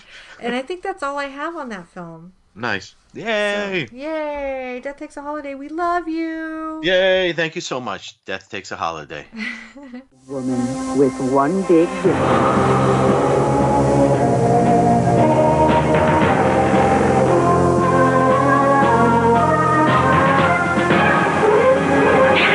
She lives in shadows, longs for a soulmate. Now, after a half-century of running, her search may be over. I love you, Sean. Finally loved, forever hunted. See those punctures? What are you hiding, Rebecca? Too deep to be human. More than you want to know. A tale of seduction, where hunger burns eternal. A time of danger, when love turns deadly. Do you believe in vampires? Susan Day, Stephen McHattie, Deadly Love. A Lifetime original movie, premiering next month, only on Lifetime. All right. Would you like to begin some Deadly Love? Yes. This one begins with Susan Day, and she's hanging out. She's hanging out around a sculpture, like a sculpture of like two people sort of intertwined, and she's taking photos of it, and she's flashing back to when she was years ago when she was studying. I was going to say she's studying photography, but I don't think she's studying photography. Whatever it is she's doing. Yeah, because it's like before photography, isn't it? Yes, it definitely could be. Yeah, I'm not. Well, I think the music they're playing in it is sort of like a jazzy kind of thing, which made me think it was maybe like the 20s or something like that. Or yeah, she seemed to go. I don't know. I mean, I'd have to watch the beginning again, but it felt like they were like not super far back, but they were going back because she has all these different hairstyles. Yeah, like it's a montage of her. Years. Meeting this guy, and they fall in love, and he's a vampire, and he makes her into a vampire, and then he commits suicide by exposing himself to the sun one day. And she yells, "Antoine!" because that was his name. And so she's feeling this great sadness, and she's a photographer. That's what she does for a living. And she's a vampire photographer. What city are they in? Are they in L.A.? Oh, San Francisco, I think. San Francisco. Okay. She's a vampire photographer who has an assistant named Elliot, who's kind of a fascinating character. Yeah. And she goes out to most of the time we see her doing her photography, she's going to a place called the Paparazzi, which is some sort of bar that yuppies hang out in. Mainly it's about white people dancing. And I think you can hear their footsteps. Oh yeah, and I think it's one of those things where it's like it's all white people, and then they throw in like one Asian guy in the back, and you're like, oh, okay, I got it. So it's all. Imagine your mid '90s sort of. Are they still yuppies in the mid '90s? Whatever they are, sort of dancing, and she kind of picks one guy to focus on and take some pictures of him, and then they kind of go out for a stroll, and he says, come on back to my hotel, and she says, I don't know, and then she gets a little rough with him, and so then she gets a little rough back, and then ends up biting his neck and killing him and stabbing him a lot with knives and throwing his body in a dumpster. Boom. That's her MO. He had it coming. He did. He was a jackass. He was like, I have here, he's, yuppie, patent attorney, rapist. I don't know that he was a patent attorney. Who goes to a bar like the Paparazzi, which is a super hip club, and then reads a newspaper? Like who does that? Who does that? Yeah. And I admit he was a really good looking guy, but that's such a turnoff right there. Yeah, I think that's probably why she was taking pictures of him, sort of like she couldn't believe that, and then she was like, well, I guess I can have dinner, and so she did her thing, and we learn the next morning. Do we meet? Oh yeah, we do meet Elliot there. And Elliot, like I said, is very much her assistant who sort of makes sure everything's okay. She says at one point, now you're like more or less like you're the personal assistant to a vampire. And he says, I'm happy with my choice. But we cut to the next morning and we see, and I forget her name, Sean's partner, the sassy Pool. I think she just goes by her last name, Pool. Pool, okay, and they Pool and arrives at Pool is at the murder scene. Three murders like this in 6 months with knife killings. And this guy shows up, Mr. McHattie shows up playing Sean, and they're partners, and they mention donuts, and they begin to investigate what's going on, and you meet.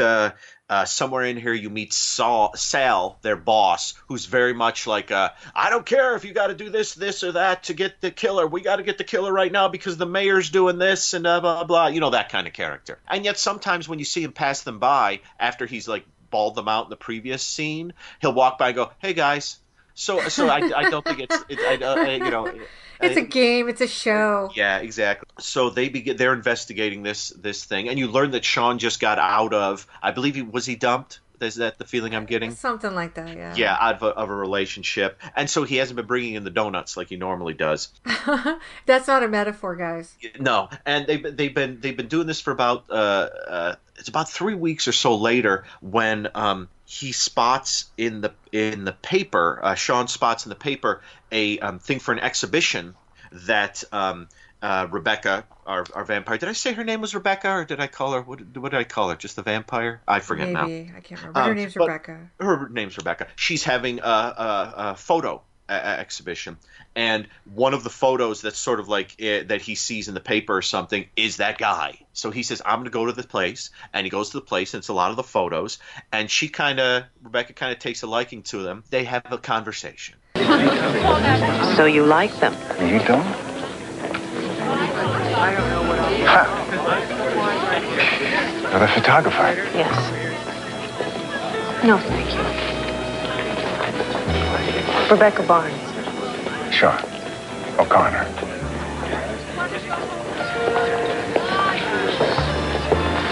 Well, thank you for coming to the show. Well, actually, I'm very happy to meet you. Because I've wanted to talk to you. What about? The shot. Fellow with the newspaper. Do you remember him? Sure. Shot him at the bar over there. The proximity of heartache to hope appealed to me. Yeah, that last line that she says, and I'm going to paraphrase it, is something to the effect of, it was like a mix of despair and happiness or hope. like with the photo she took of him. But no, it's just jerk stuff. Yes. It's just a guy reading a paper at a really hot nightclub. Like, that's Yeah. jerky. Yeah, obviously, he likes the photos, and he kind of likes her. What's not to like? And she kind of likes him, and she takes a picture of him when he's leaving. Not the most flattering of pictures. She's sort of one of those photographers who, and I guess this is probably the style she's doing. She has one of those cameras that you look down into rather than sort of you look. But half the time she's not looking. She's just pointing the camera and hitting the buttons. So, and I guess that's sort of the style, is it's kind of this off-center sort of thing. She's good, though. Like, whoever did the photos that she shows at the club, like the photo of the guy reading the paper is actually really good. And it's kind of, and if there was a guy reading a newspaper in a nightclub, that would be kind of interesting to look at in a photo, but like, but not talk to or anything. But I think that they did a really good job, like, what's the word I want to use? Like, making her seem like she knew what she was doing. Yes. Like, you know what I mean? Whoever took the photos did a really good job. Yeah, because she does mention that she really wants to take pictures of Sean, and Sean's is not really into it. He thinks he looks like a cop in all his pictures, and he does. So he does look like a cop.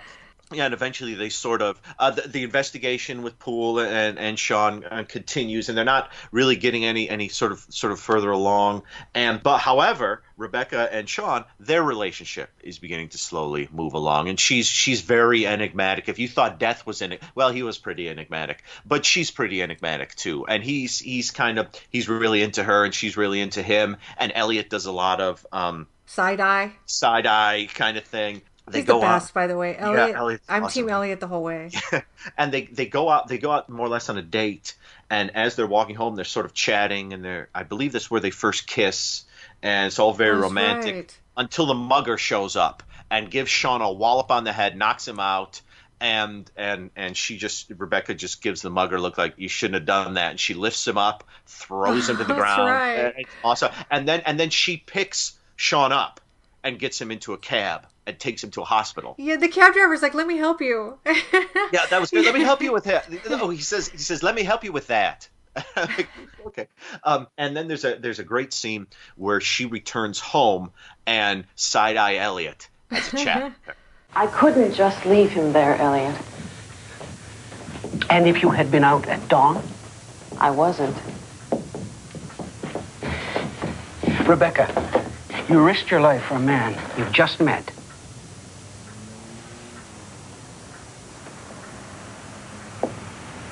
Maybe because I know he'd risk his life for me. You know nothing about him. He wouldn't leave me, Elliot. I know that.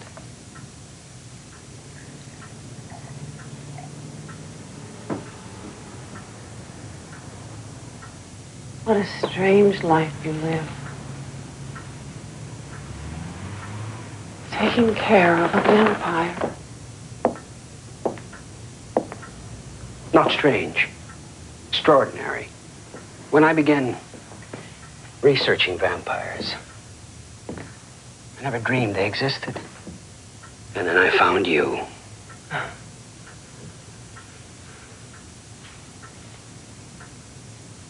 And my life changed. I am a scientist after all. No one is going to believe you. What matters is the truth. We all make choices, Rebecca. I'm happy with mine. I'm happy with yours, too. Yeah, like you said earlier, Elliot's a really compelling character because he's not a vampire, but he's her assistant, and he's given up whatever his life was before he met her because he's a scientist, as he says here, to study vampirism, and I don't know what he's going to do with it, but they've formed a really interesting bond because he does say, you know, I made this choice and I'm happy with it, and she says, I'm happy too, and she kisses him on the cheek. Yeah, and he gets a big smile on his face, like, woohoo! Well, what's so great about that scene is that Susan Day's delivery is very removed, but there's so much heart there too. Yeah. Like when she's talking to Elliot, you really feel that she loves Elliot, and yet at the same time, her delivery, if you were just listening to it like on your iPod, you know, you would think something different. And so the actress does a really good job conveying several different types of emotions without really betraying the exterior of the character, if that makes sense. I would say, maybe I've had a little too much to drink, but I would say I think it's a fairly brilliant performance. I think Susan Day's really controlled. Oh yeah. But at the same time really open with her heart in the performance. It's so magnificent. I was really blown away by it.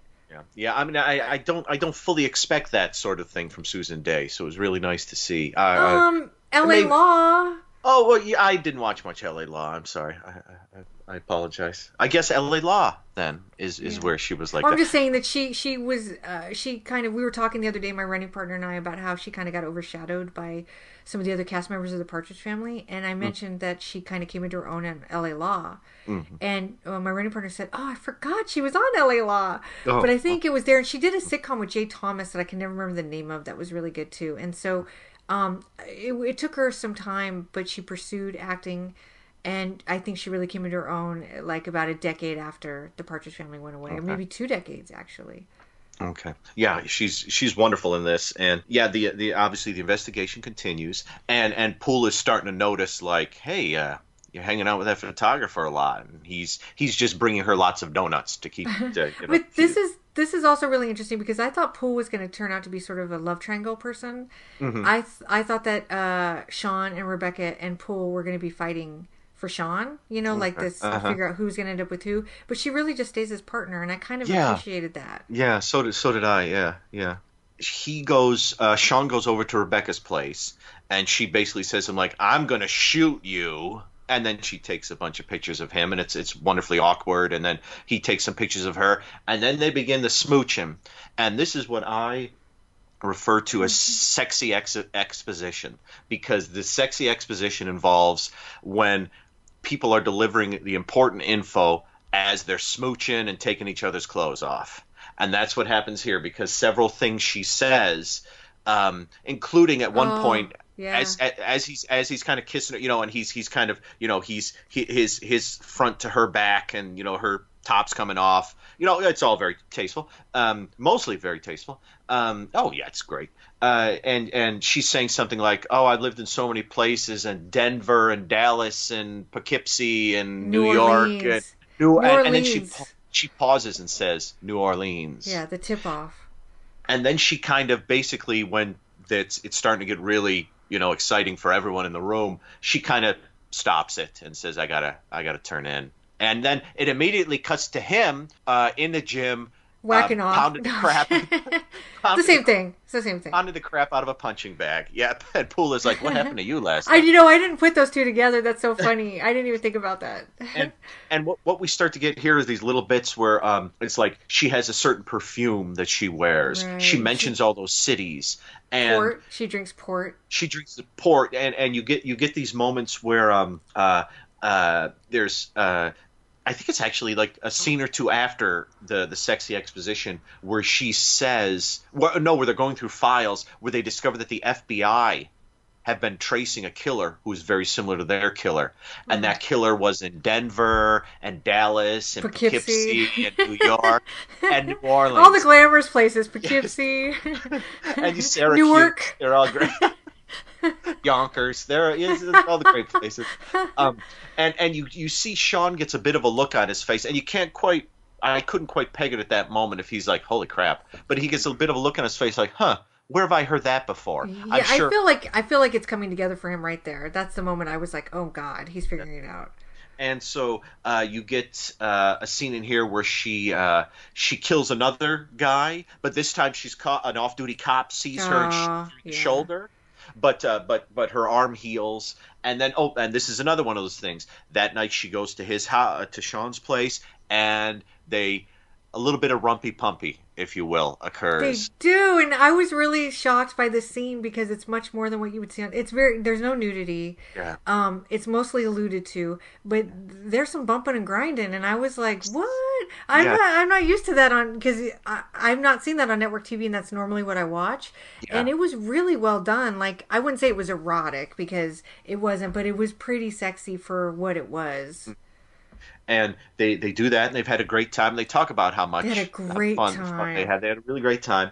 And he does mention oh, I never noticed that scar on your shoulder. And I forget her response. But that's just another one of those Well, things. there's a scene right at the end when she's leaving, and I'm not sure if that's where it comes up, but she mounts him. Oh, yes. Remember, like as she's leaving, Yeah. she's like, "Well, I have to go," and they're having a conversation, and then she like mounts him while he's laying in bed. And I was like, "Whoa!" And like she's so commanding, the character. Yes. Yeah. Like she's like, "This is what I want to do right now. I want to mount you," and Yeah. so like she does, and I was like, "Whoa!" I loved it. I loved it. And then, I mean, it's sort of the great thing about it, I love is that there is the I think it's in the previous scene, the sexy exposition scene, I forget, where she asks if he's ever killed anyone. That's right. And he says, like, I did once, but it was in self-defense. You know, does that turn you off? And she goes, no, the opposite. And you're like, whoa, Bow, bow, hey. bow, bow, bow. Down. Yeah, this, and I just, I mean, the paint was coming off the walls, guys. It was. I mean, I could just, in my mind, I was just thinking I would just be shaking, standing, talking to her, like, oh my God. Yeah, she's gorgeous. Yes, yeah. Okay, well, I guess I won't go too many more scene by scenes here, but we get moments like there's some perfume on one of the victims, and they link it to the perfume that she wears, which is a perfume that that's hasn't right. been made in 100 years. Aren't you going to talk about the coroner, played by Robert S. Woods from One Life to Live? I was just going to mention the coroner right here because the coroner, if we could talk about him more, I was just going to say he brings up, at first, Sean is trying to allude to the fact that it might be something other than knives. And the coroner does find like fang marks, and That's they right. start talking about that. He's so smart. He's so smart. And then they discover that there's a saliva that was excreted by whatever this was. It sort of heals. Yeah, he has he noticed a protein that he'd never seen before in his entire life. I remember him talking about that because he's so smart. And Sean says to Mr. Smarty Pants, would it heal a gunshot wound? And he says, yeah, in minutes. And so he's like, oh boy, and it's one of those things where the police investigation is slowly drawing closer to her. The two of them are falling more and more in love. I mean, they say they're in love. I mean, they're having a really great time with one another. And you can sort of see it's that thing where he's more and more realizing what she is. But I mean, that's one of those things you don't want to bring it up unless you have absolute proof. You don't want to go up to your love and say, are you a vampire that murders people? You don't want to say that unless you got enough proof. So you want them to say it to you, I think. And how many times have I been in that situation? I would say 7 or 8, but it's like, I want you to tell me. Please. I know, and I know you know I know, but I need you to tell me. So it builds, and like a mayor's aide or something is killed, so Sal is getting really pissed. And then they have a strange conversation when they're in the packed elevator, and he keeps saying stuff like, do we have any information on this killer? And then everyone in the elevator looks at them, and they're like, oh my gosh. And and it sort of builds to a big sequence where he basically goes to her and wants her to say, I'm a vampire, so they can discuss it. And and that's sort of, in the end, and we can talk about in the end, that's sort of the feeling that you get when he's in there. He's not saying like, you're the vampire, cuff her, and he pops the cuffs on her and takes her away or something like that. I think he loves her, and he wants to this is something you got to know. To be with her. He's super conflicted because I think he's a moral person. Yes. And so she is like on the verge of telling him, but it doesn't quite happen. And then I'll sort of wrap it up here, but we move towards the ending where a big clue comes in on the cops' end, and they kind of know who did it. And Rebecca kind of knows that she wants to tell Sean, but she can't. And Elliot is kind of the voice of like, if you go through with this, you're just going to have to leave again. And I'll stop at the point where she gets dressed up real nice and goes off into some sort of strange evening party. I don't know what the heck it is. And she commits a murder that is like blatant. And I'll sort of leave it there because that's sort of... Oh, is that the one with the cowboy hat floating? Yes, the cowboy hat floating and then the cowboy floating. And it's sort of... And I'll stop there because she's sort of hastening, I think, her having to leave. But I'll stop it there, and it kind of builds and builds, and they're in love, and are the cops going to get him? Is he going to find out about... Is she going to reveal herself to him? Is he going to arrest her? Are they in love? What's going on? What's happening? I'll stop there. Amanda? This movie's awesome. I loved it. I was really surprised that I hadn't seen it by now, and because it's interesting because I know more than one person has recommended it to me over the years, and I've looked it up and I've thought about it, and then I just forget. There's so many movies to see, and so this was a really nice excuse to sit down and watch it, and I couldn't believe how much I liked it. It's so good. It's Susan Day is like a revelation in it. Like, she's so amazing in it, and she should be starring in movies all the time, and I'm surprised that she's not.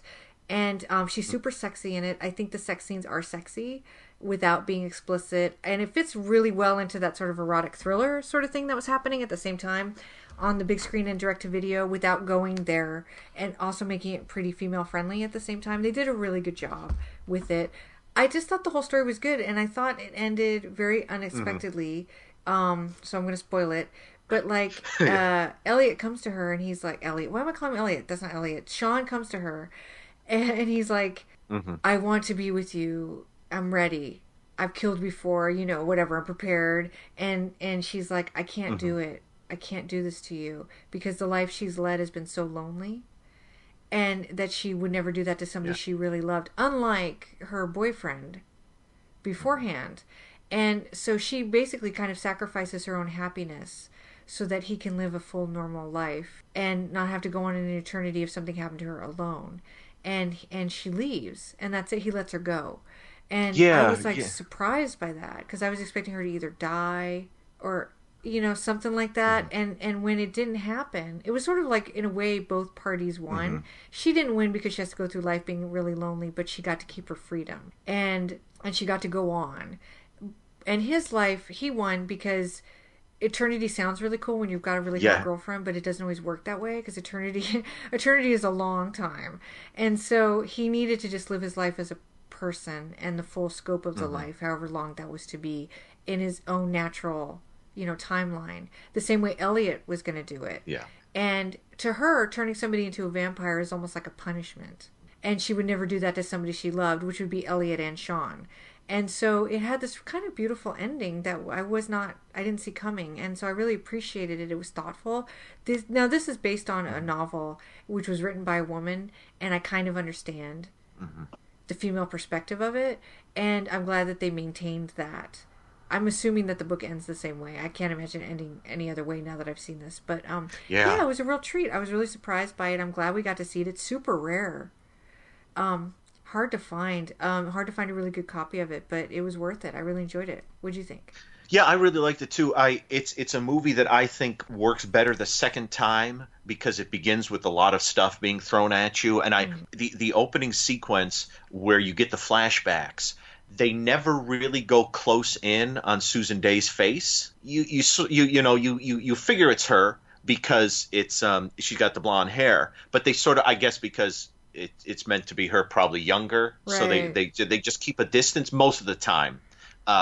At the very end, they don't. Like the moment when he kills himself, I think you see her face pretty clearly. But in the opening scene, she's always at a distance. And there was something about the way they did that opening montage that until the very end, when she yells Antoine, it happens, I don't know that I was confused by it, but I was it didn't connect somewhere in my mind. And so that's that the second time I watched it, I was like, oh, of course, this is exactly what's happening. And it's funny. There are times. This is one of those movies where there are times when I wish I could watch a movie for the first time the second time. No, wait, is that right?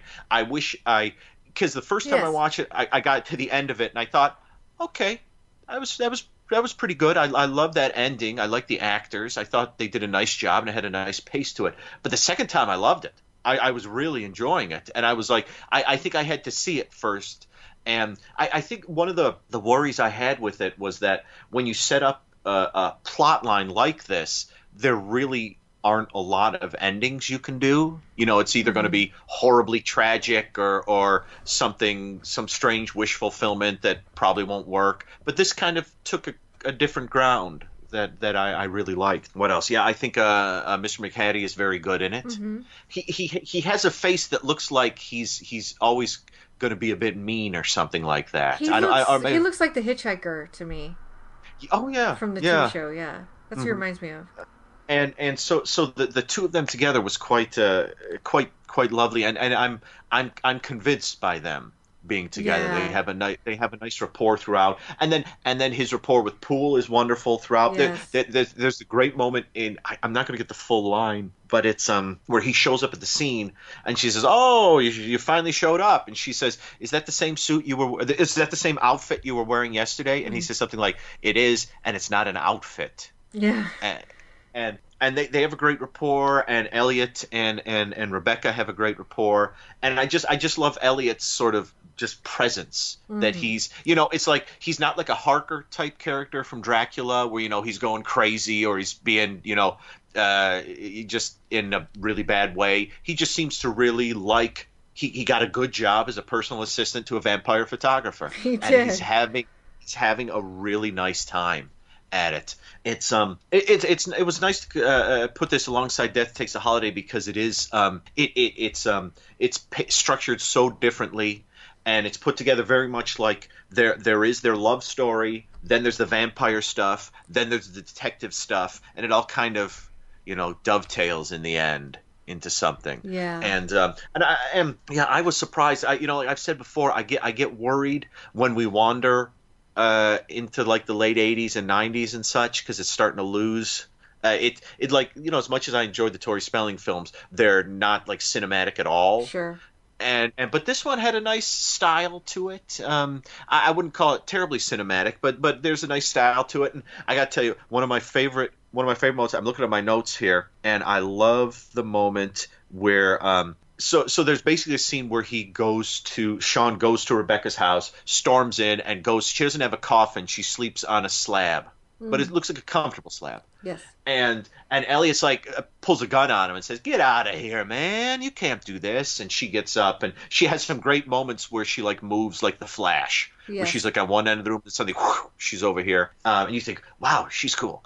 But he's sort of like there, and they sort of have this conversation, where it's like, "I wanted to tell you, and I just couldn't," and it's like you could see they're both kind of torn, and we don't know what to do, and he kind of like he leaves, sort of kind of like walking backwards, kind of like, I don't know what to do. I don't know what to do. And there's a great scene where he's like walking along the street and the camera's moving a lot and he's kind of moving around a lot, and he stops in front of a church, which has a great sort of like, I need to make a decision now. I need to make a decision now. And it's just the mix of the camera work and his acting is like the perfect sort of like, if someone tells you like, okay, you can do this or this, both these things are big, but you got 5 minutes, and you're like, oh my God, I don't know what to do. And he has this great kind of movement to him that I really like. There is in the scene when they are trying to she's trying to, they're trying to tell each other what's going on, but they don't. A couple scenes before, there's a great moment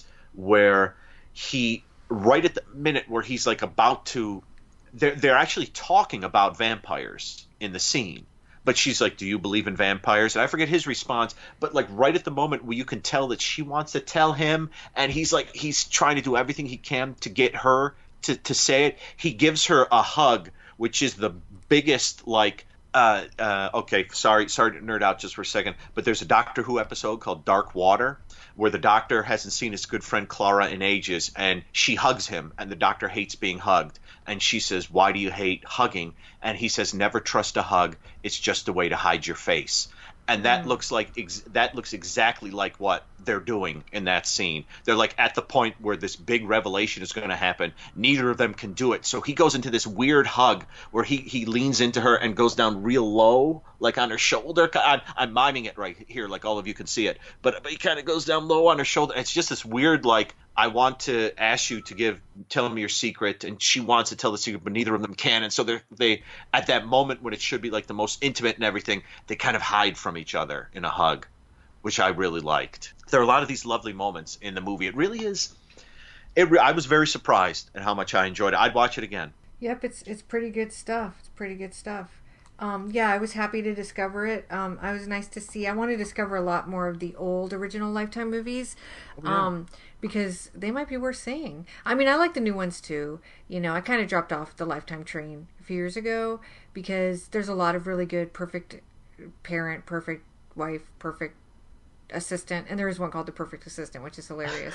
The perfect dog, like, they're fun, but they're really redundant, and it's like, it's kind of nice to see that they were sort of sampling the waters here, and that they made the character so strong. And I'm not saying, obviously, it's Lifetime for women and you want strong women, but this was like a really interesting, like, so much of television is tailored to fit like a mainstream, audience. And so when you get somebody like this who's like a female vampire, you don't normally see them this strong. Yeah. And this unique. You know what I mean?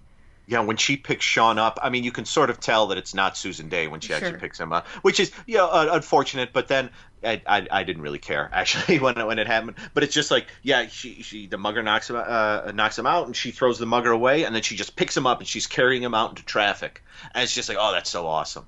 And I like it. It's sort of like, you know what, I would love to see, and I don't think it would be a romantic thing. I would love to see what is the Skorzeny? Is that the guy from Night Stalker? Oh, yeah. Because he is like the 100% opposite. He's like a brute who's just gross and looks gross and lives in a gross house. And she's like classy and sexy. And I'd love to see like the two of them, I don't know, get in a fight. I don't actually know what I'd like to see them do. Who knows? Well, she's single again, so maybe they'll meet up on her travels. That's true. I will say, for me, the romance really comes at the end of the film with her sacrificing herself.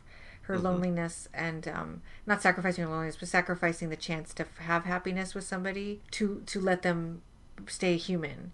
And like it was a good love story, but it's really about her making that decision at the end.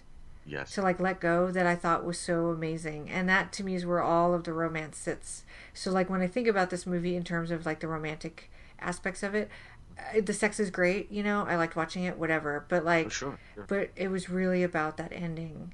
It really blew me away. And it's really all about Robert S. Woods as the coroner.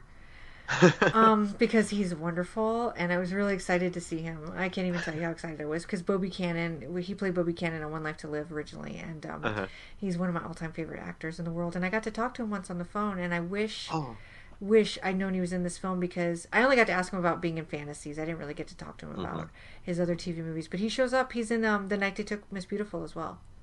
Oh, wow. Yeah. Okay. Let me see. Oh, now, were you gonna? I'd actually like that you were talking about Lifetime movies. I realized the only time I really watched Lifetime is when I used to watch Supermarket Sweep and Shop Till You Drop on it back in the 90s. So would you get what do you have the history of the Lifetime movie? I do. There's not that much production history of Deadly Love. Matter of fact, there's none. So what I will tell you is that it ran on October 9th, 1995. Again, some Halloween programming. It ran on Lifetime, obviously. It ran at 9 p.m. and then it reran at 11, so they had like an encore right after of it. It was directed by Jorge, or maybe it's George Montesi, who is also an actor and who appeared as the building manager in Mother May I Sleep with Danger, which he also directed. Oh, wow. Starring Tori Spelling. Okay. The film was based on the novel Love Bite by Sherry Gottlieb, and the adaptation was by Rob Gilmer, who I know best for writing several episodes of Magnum P.I. and as well as Knots Landing, which is interesting because there's a nice melodramatic soapy quality to this. Speaking of which, two well-known soap actors made cameos: Robert S. Woods, who we just talked about from One Life to Live, and Jean Leclerc from All My Children plays Antoine, Rebecca's original vampire lover. And then I instantly recognized him when he came on, and I didn't really watch All My Children, but I got super excited. I love when soap actors show up on TV. So Halloween in 1995 was actually a really interesting time in cable. They were heavily programming the Halloween season. And that's interesting because I think this is when networks kind of quit tailoring their Halloween season to a lot of scary programming and stuff like that. So cable kind of was picking up the slack, and even Discovery and the Learning Channel aired documentaries about the paranormal. A&E produced a biography series on scary historical figures such as Edgar Allan Poe and Hitchcock. And Lifetime produced a segment on witches for their intimate portrait programming. I don't know if you guys have ever seen Intimate Portrait, but it was like I guess it's a documentary series, and they would pick a woman like Pam Grier or Meredith Baxter, or they did one of Claudia Schiffer, and they would just spend an hour talking about their life. And they actually had Erica Slezak on an episode. She is from One Life to Live as well. The Pam Grier one is fantastic. I think they did one on Margot Kidder that I really liked. So they actually did an entire episode just dedicated to the history of witches, which I've never seen and would love to. So Lifetime has a really interesting history, and I'm not sure I got it completely right because it was a lot to take in, but this is what I wrote down. So Lifetime was created through a merger between ABC Hearst and Viacom. At the time, ABC Hearst owned something called Daytime, which produced a daily dose of 4-hour medical programming blocks. It expanded into the Lifetime Medical Television Channel in 1984. It was then renamed Lifetime Television Network, and it sought to capitalize on its female audience. So a lot of the medical programming was actually targeted at women. Originally, there were many talk shows and alternate programming produced for women. Dr. Ruth at the time had the highest rated show on Lifetime, which was called Good Sex with Dr. Ruth. There was another show with Linda Dano, also from One Life to Live, that I can't remember the name of, but they used to spoof it on Saturday Night Live with Nora Dunn. And Jen Hooks played whoever the other host was. While the network was in debt for some time, it promoted its niche programming heavily. And I think one of the big breakthroughs it had was that it obtained the rights to the Days and Nights of Molly Dodd, which had just been canceled from a network, and they picked it up. That's right. Yeah. And that ended up kind of getting them a lot of attention. And their telefilms would draw really strong ratings when they started doing them. So in 1990, it produced 3 original telefilms, which aired under the Lifetime world premiere movie umbrella.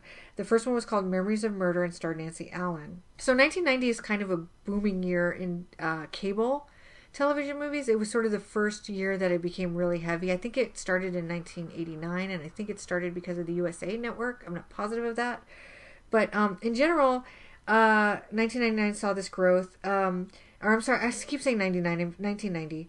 So in 1988, there were no cable telefilms produced, and then in 1990, there were 40. Niche programming, which was what Lifetime specialized in, was doing something called... So niche programming is also called narrowcasting. So that means that these channels that were developed for very, very specific audiences instead of these big general audiences they call that narrowcasting. And I think they still use that terminology. So Lifetime would be narrowcasting. I guess Biography Channel would be narrowcasting. Discovery would be narrowcasting. So anyway, this was... so 1990 was the beginning of that sort of growth of the made-for-cable television movie. And then by 1995, we had Deadly Love. And that's all I have. And that probably sounded really awkward. I'm sorry. Oh, no, that sounded great. I would watch a show called Good Sex with Susan Day.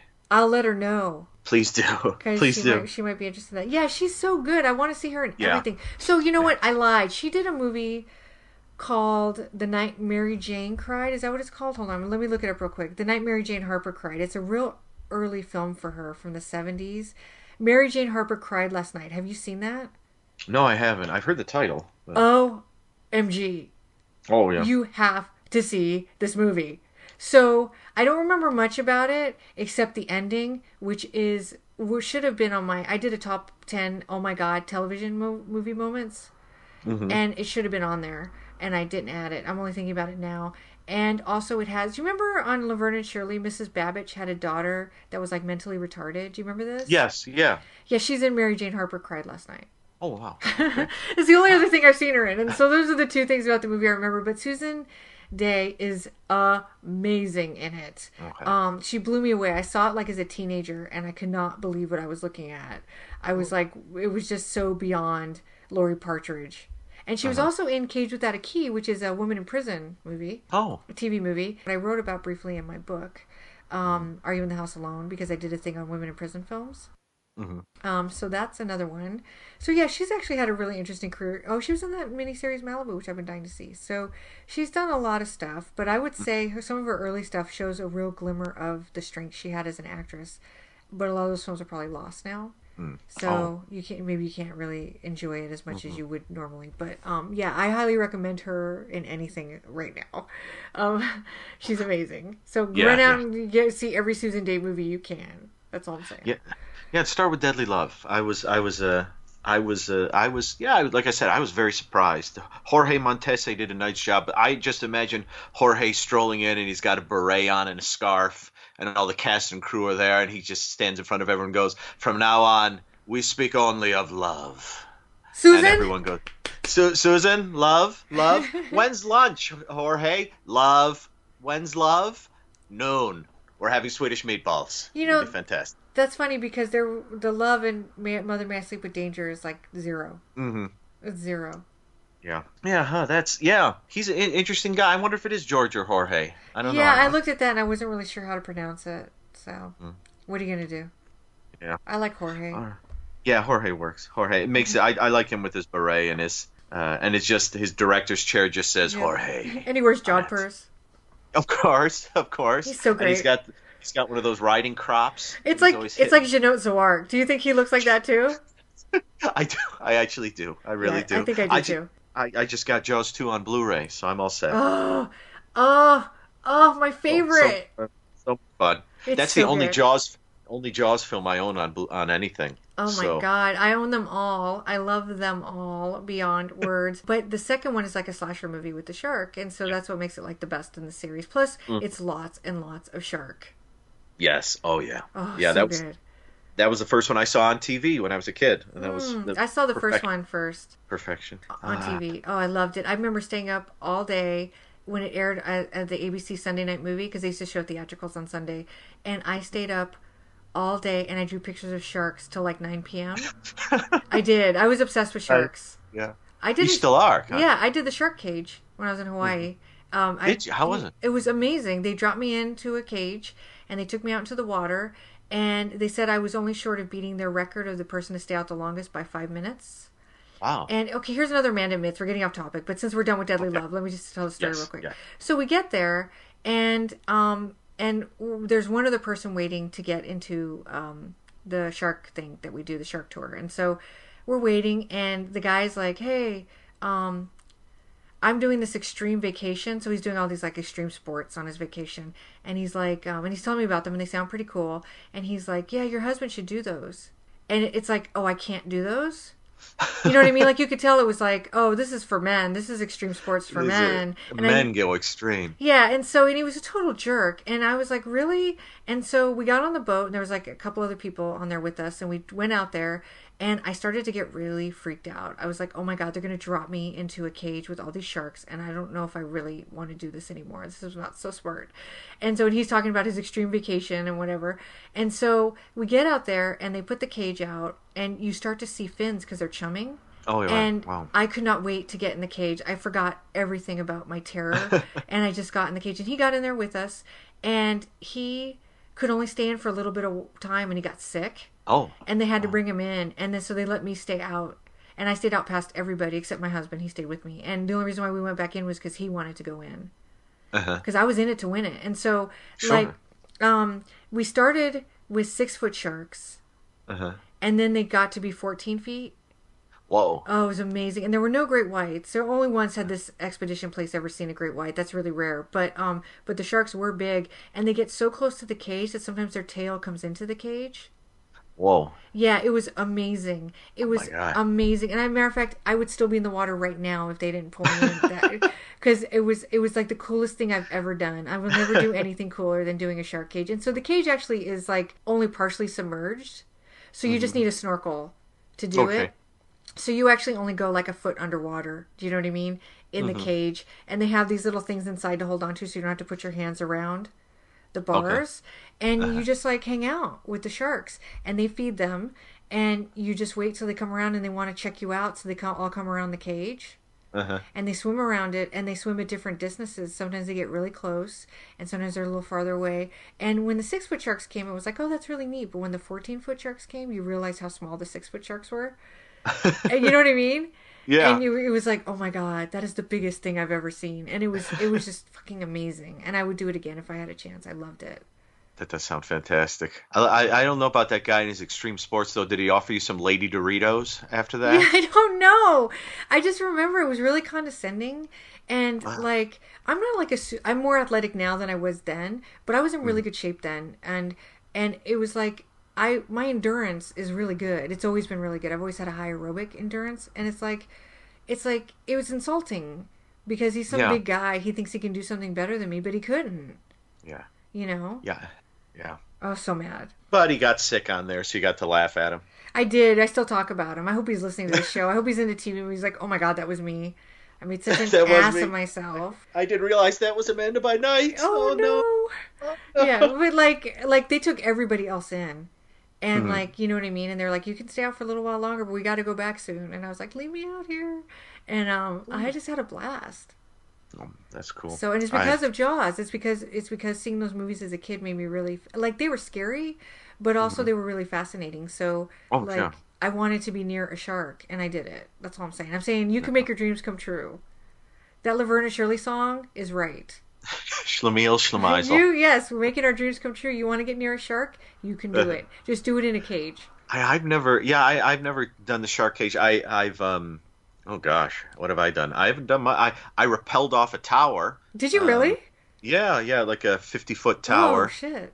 And it was funny because I did it. It was in Boy Scouts, and so I was on the tower, and I was, and you have to, they got the rope around you, and you slowly back yourself out to the edge, to just like your toes are on the very end, and if you look down, there's just like a 50-foot drop, and you're holding onto the rope, and I'm there, and I was shaking. Sure. And I thought I didn't think I'd be shaking, and I went down and it was fine. I got to the end, the bottom, and I was fine. I was like, wow, I'm shaking. This is crazy. I found out I had a fever. Oh. So I thought. So I wondered, would I have been shaking? Probably a little bit, but I felt like I was shaking more than I should have been. Have you seen Your Mother Wears Combat Boots with Barbara Eden? No. You might relate to her a little. Okay. That's on my list. Okay. That's on the list. All right. So anyway, enough about sharks. There is a TV movie shark attack film. Nice. I thought there might be. Yeah, there's one that there's several. I mean, through the years, obviously Sharknado and whatever. Yes. Spring Break Shark Attack is amazing. That's a 2005 film, but there's one from the 70s, and maybe we'll get to it. It's an interesting film, but it's not necessarily Jaws, is what I'm saying. Right. But anyway, let's do the feedback, dude. Let's do some feedback. Okay. Mm-hmm. And now it's time for feedback. Okay, so we have two pieces of feedback. One is audio. We'll do that second. And one is from our friend Jack DVD78, whom we love. And he wrote Jack DVD. Yay! Hey, Jack. Yay! He wrote Jack DVD78 here. So Death takes a holiday and decides to terrorize a wealthy family on holiday on their private island. Yvette Mamou is the carefree, fearless Peggy who comes into contact with David Smith, a.k.a. Death. Death takes a holiday so he can try to learn why humans cling to life so desperately, but become smitten with Peggy along the way. David has the strong belief that bringing people through the threshold of death into the next world is the best thing ever, and he just can't imagine why anyone would want to stay alive. To hear him talk about life, he'd want the process from womb to the grave as soon as possible. There were moments I wondered what a reimagining of this story would be like. While Death is on holiday, there are no recorded deaths. Accidents have occurred, none resulting in death. It made me think. In Death Becomes Her, Isabella Rossellini's character warns that those who take her magic potion, paraphrasing here, take care of you and your body because you will be together for a long time. So could you imagine if the living escape death only to survive with severed body parts, burst bodies, and so on? Mm-hmm. Oh, burnt bodies. I was thinking burst bodies. Oh, shit. I wasn't able to watch Deadly Love. I could only find the first 15 minutes of the film on YouTube and didn't want to start something I couldn't finish, but I was able to take in Burt Convy and Monty Markham's perfect holiday tans. I hate them both because I can't tan. Until the next show, stay away from David Smith. So he brought up something interesting when he said burnt bodies, and I thought he said burst bodies. Do you remember that movie? It was an anthology film called Offspring, and it was retitled. It also had the title called From Jeff Whisper Burr, to From a Whisper to a Scream. And do you remember in one of the segments they cut somebody up into little tiny parts, but they're still alive? Yes. Is that the Civil War one? Which one is that? Yes, I think it is. And he's in like a bag. Uh-huh. And the bag is moving. Yeah. That's what I picture, because that's got to happen to somebody. Like they're going to go into a wood chipper or something, and then what are you going to do with them? Yeah, that's going to be and it's funny that Death doesn't think of that. Maybe. Well, he does, but I don't think he has so much feeling for people that he understands matters, pain. Maybe it's just something that he does. Yeah. Well, he does have that moment in the movie, going back to real quick, where he cuts his hand. That's right. Yeah, and so it's like, what, it's there are a few moments where you think Monty Markham is going to do something like where Yvette leans in and kisses him and says, "Oh, that was just a kiss," and he was going to look at her and go, "What is kiss?" or "What is love?" That would have ruined it. He doesn't. I'm glad he didn't.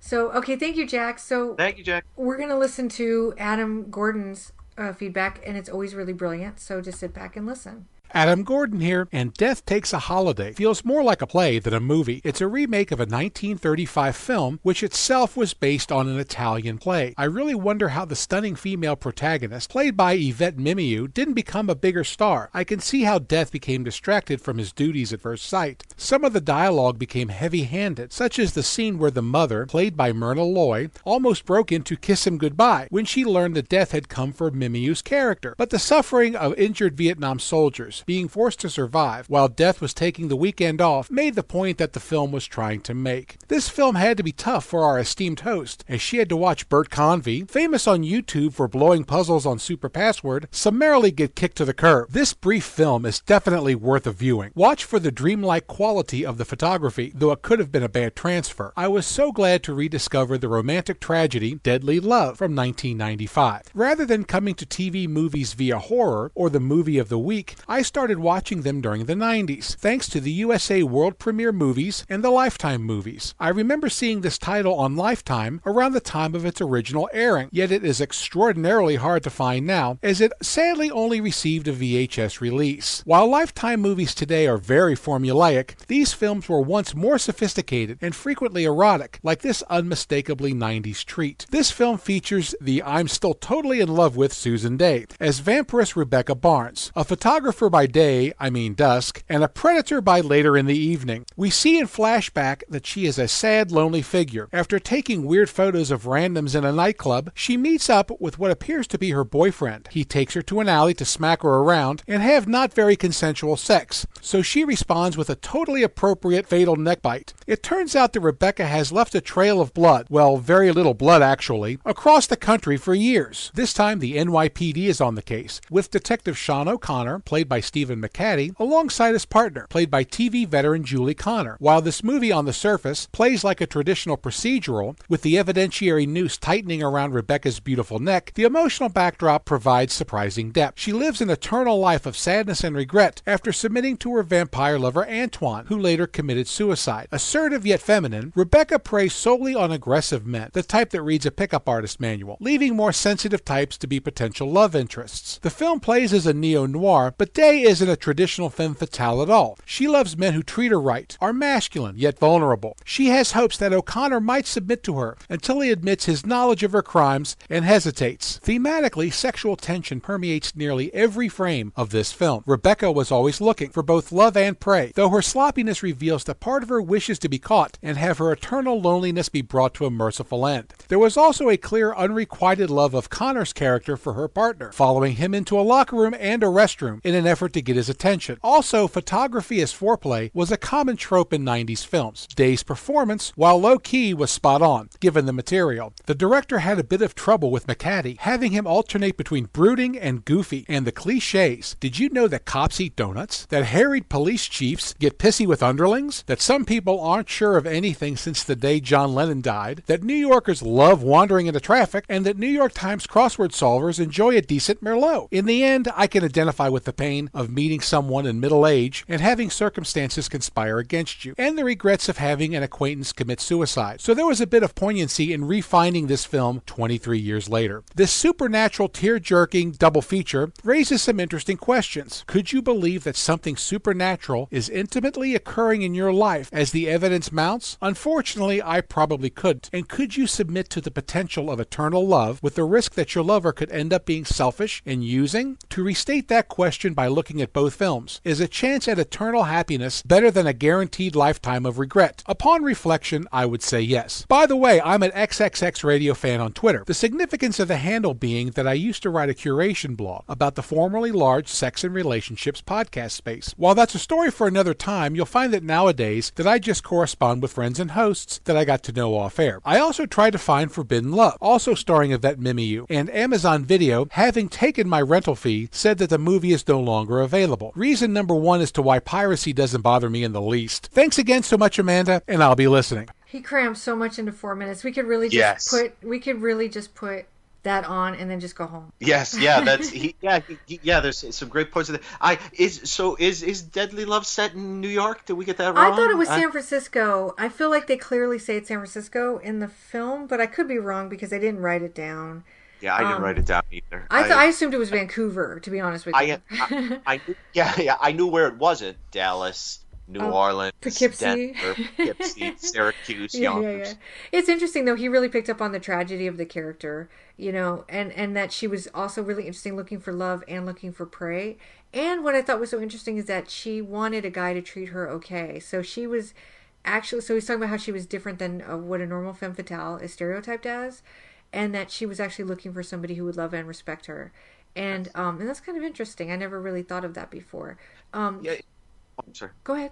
I was going to say, and his point too about the that she preys on the aggressive guys was actually it was that was something obviously I noted, like the jerk pushing her in the alleyway there and things like that. But it wasn't something that actually I'm glad he spotted that, because that was something I saw. And like a little bit later, she's walking down the street and a guy comes up and says, "You want to make a quick $100?" And that's she right.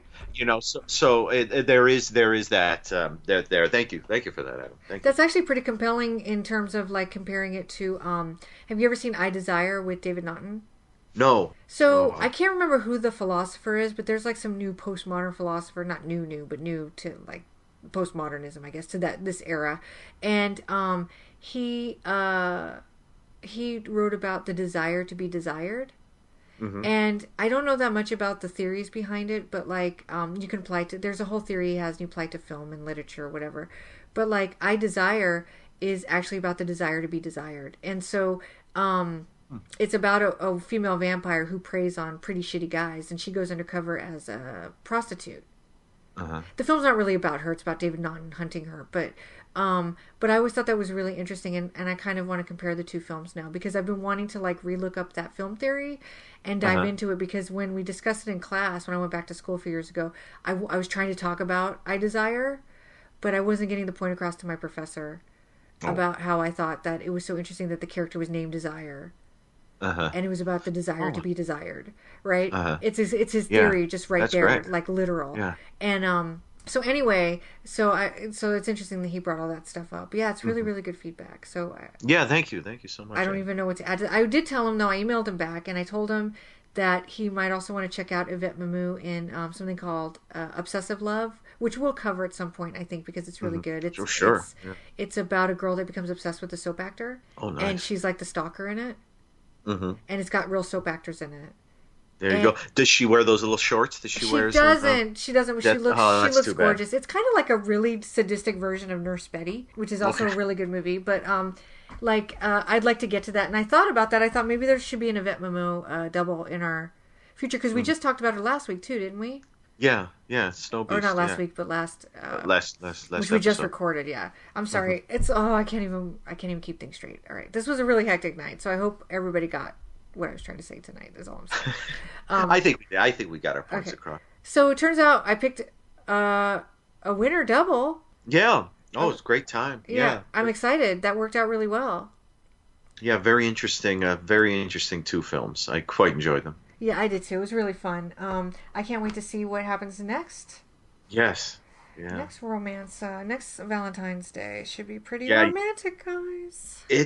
Hold on, guys. The romance will return. There's always some sort of romance going on, you know. But this is specifically when we yell it to the rafters. This is when we only speak of love. Only love. I'm going to try to find a soundbite of Louis Jourdan saying that. I'm sure he does somewhere. And he must. Yeah. Yeah, and I'm going to find it. Maybe in Swamp Thing.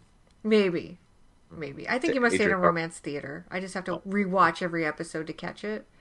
Is that are we going to do that next year? Will that be our double feature? I'm really hesitant because I don't think they're really up your alley, and they're 2 hours long. They're endurance tests if you're not really into your like hardcore romance. So and soap operas and blah blah blah. I think it's a very talk about narrow casting. There's like it's me and like two other people who can sit through Romance Theater. You know what I mean? And that's probably the people who starred in it.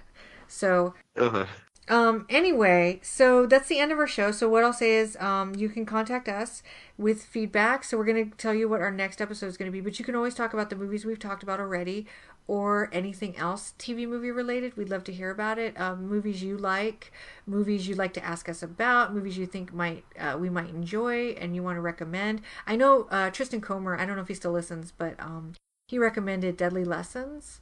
a long time ago, and it's been on my mind, but I just haven't found something to double it with that I felt really strongly about. But I do listen. A lot of people have seen movies that I haven't seen, because there's thousands of TV movies, and so you never know. You might bring up something that we know nothing about and lead us to a gem. I would really like that. So there's many different ways you can contact us. You can go to www.tvmayhempodcast.wordpress.com, and you can always leave comments on our blog post there. We also have a contact us page, which will let you get in touch with us in a variety of ways, including Twitter, which we're located at TV Mayhem Podcast. We are on Facebook at the Made for TV Mayhem Show. And you can also always email us at tvmayhempodcast@gmail.com. So please drop us a line. I know this time we kind of did these last episodes back to back. Well, we didn't do them back to back, but my editing, I took forever. Sorry. So they feel like they're coming out back to back, but I should be on track after this, I think. So I guess we'll just catch you guys up with what we've been doing. This is our little 2-minute shameless self-promotion segment. Yes. So I just recently hosted my first made-for-TV mystery movie at the Alamo with with Jose Imba. It was great. Yeah. I'm not really sure I'm supposed to say what I showed because it's secret, but we had a sold-out audience, and I was really surprised by how many people hadn't seen the movie. And people seemed to genuinely like it. It was actually really scary for me to talk in front of all those people because that's the largest crowd I've ever talked in front of before. And I thought I was getting used to it, and then it was terrifying. I think I did okay. Somebody actually brought a copy of my book to sign. Nice. Somebody I'd never met before. And somebody from the Austin Horror Society asked to take my photo. So it was really weird. It was really fun. The movie seemed to go over really well. I wore a great dress. Yes. That out there. Yes. I had a really beautiful dress on. I'm also doing, so the American Genre Film Archive does something very similar. They do a once a month secret screening, and I'm going to be hosting it next month on the 2nd of March. I picked a really good movie. I picked a non-TV movie. It was actually not my first pick. I will say that. I had 5 on my list. This was one that Joe thought would be good, and I'm really excited about it because I wavered on it, but he thinks it'll go over really well. So if you're in Austin and you're around on the 2nd of March, please come see me at the Alamo on South Lamar.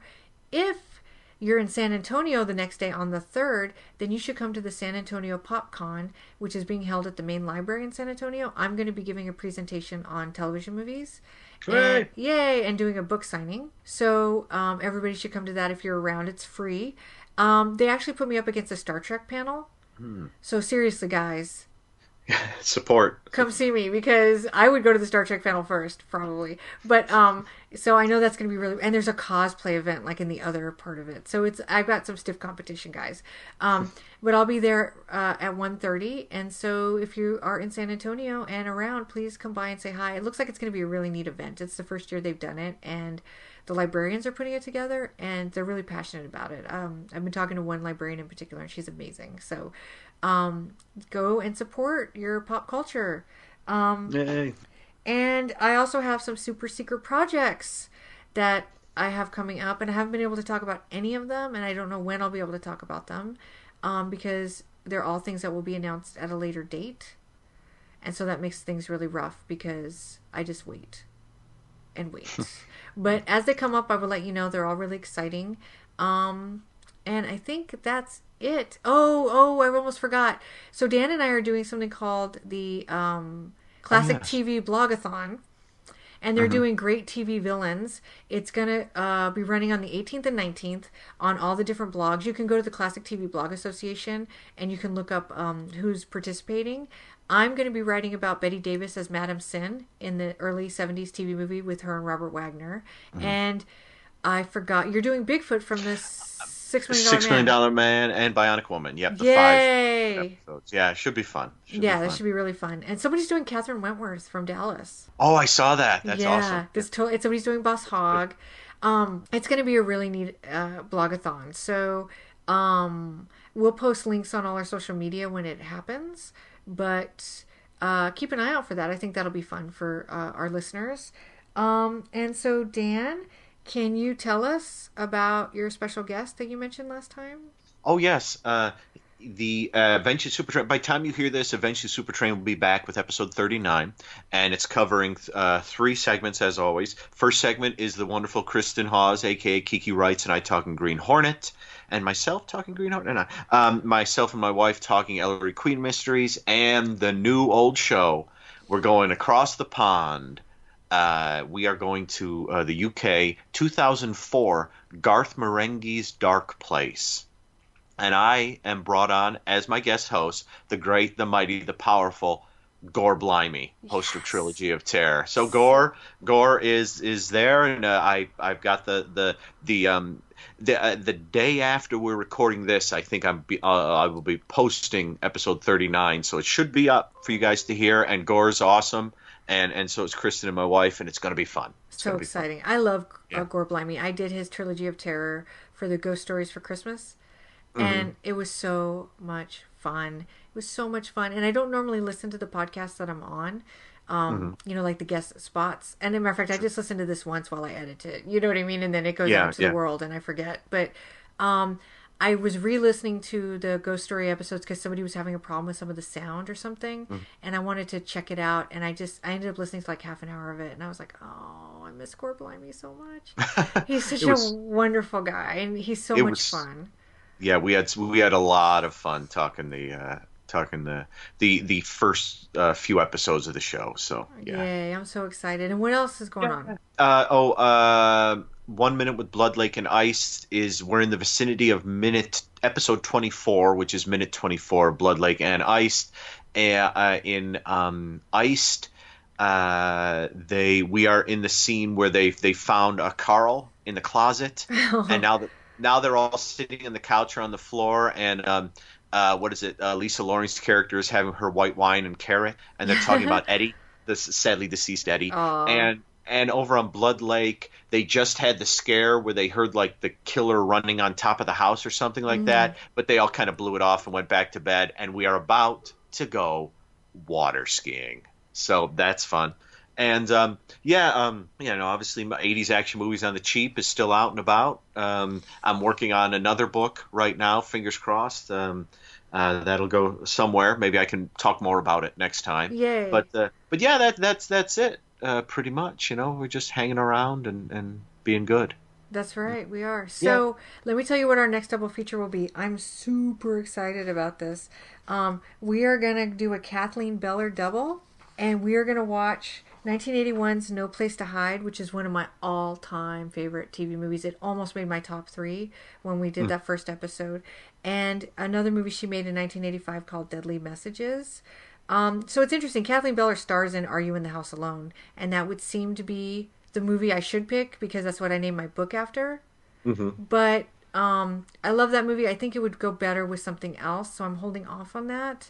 But I think that these are like her main 3 TV movies. I'm actually not sure if she made other TV movies, to be honest. I think she has, but she was kind of an ingenue during this era, and she was like really good in these telefilms, and I'm really excited to talk about them more, especially No Place to Hide, because I have yet to write about it really anywhere, and so now I get to dedicate some time to it. I believe it's also directed by John Llewellyn Moxey.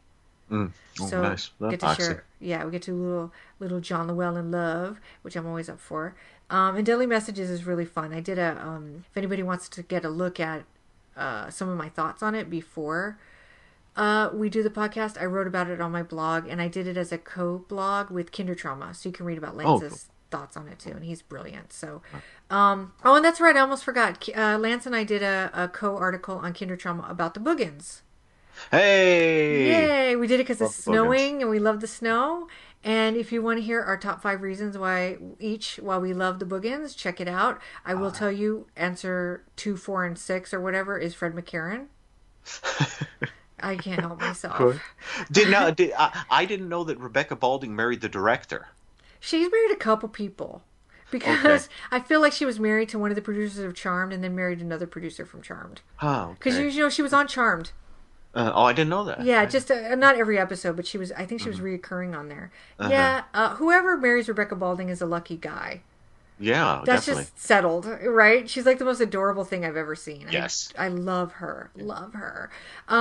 Maybe Rebecca Balding did a TV movie we can talk about it a little more. But anyway, that's what we have going on. So we'll be back. Oh, we may have a special episode also between this one and the next one. I will let you know. I'm still confirming the dates with the person I'm going to be interviewing. We're bringing somebody on who is going to be really interesting and going to have some really interesting things to say about TV movies. So I will let you know when that's happening, hopefully at the beginning of March. So just stay tuned. Awesome.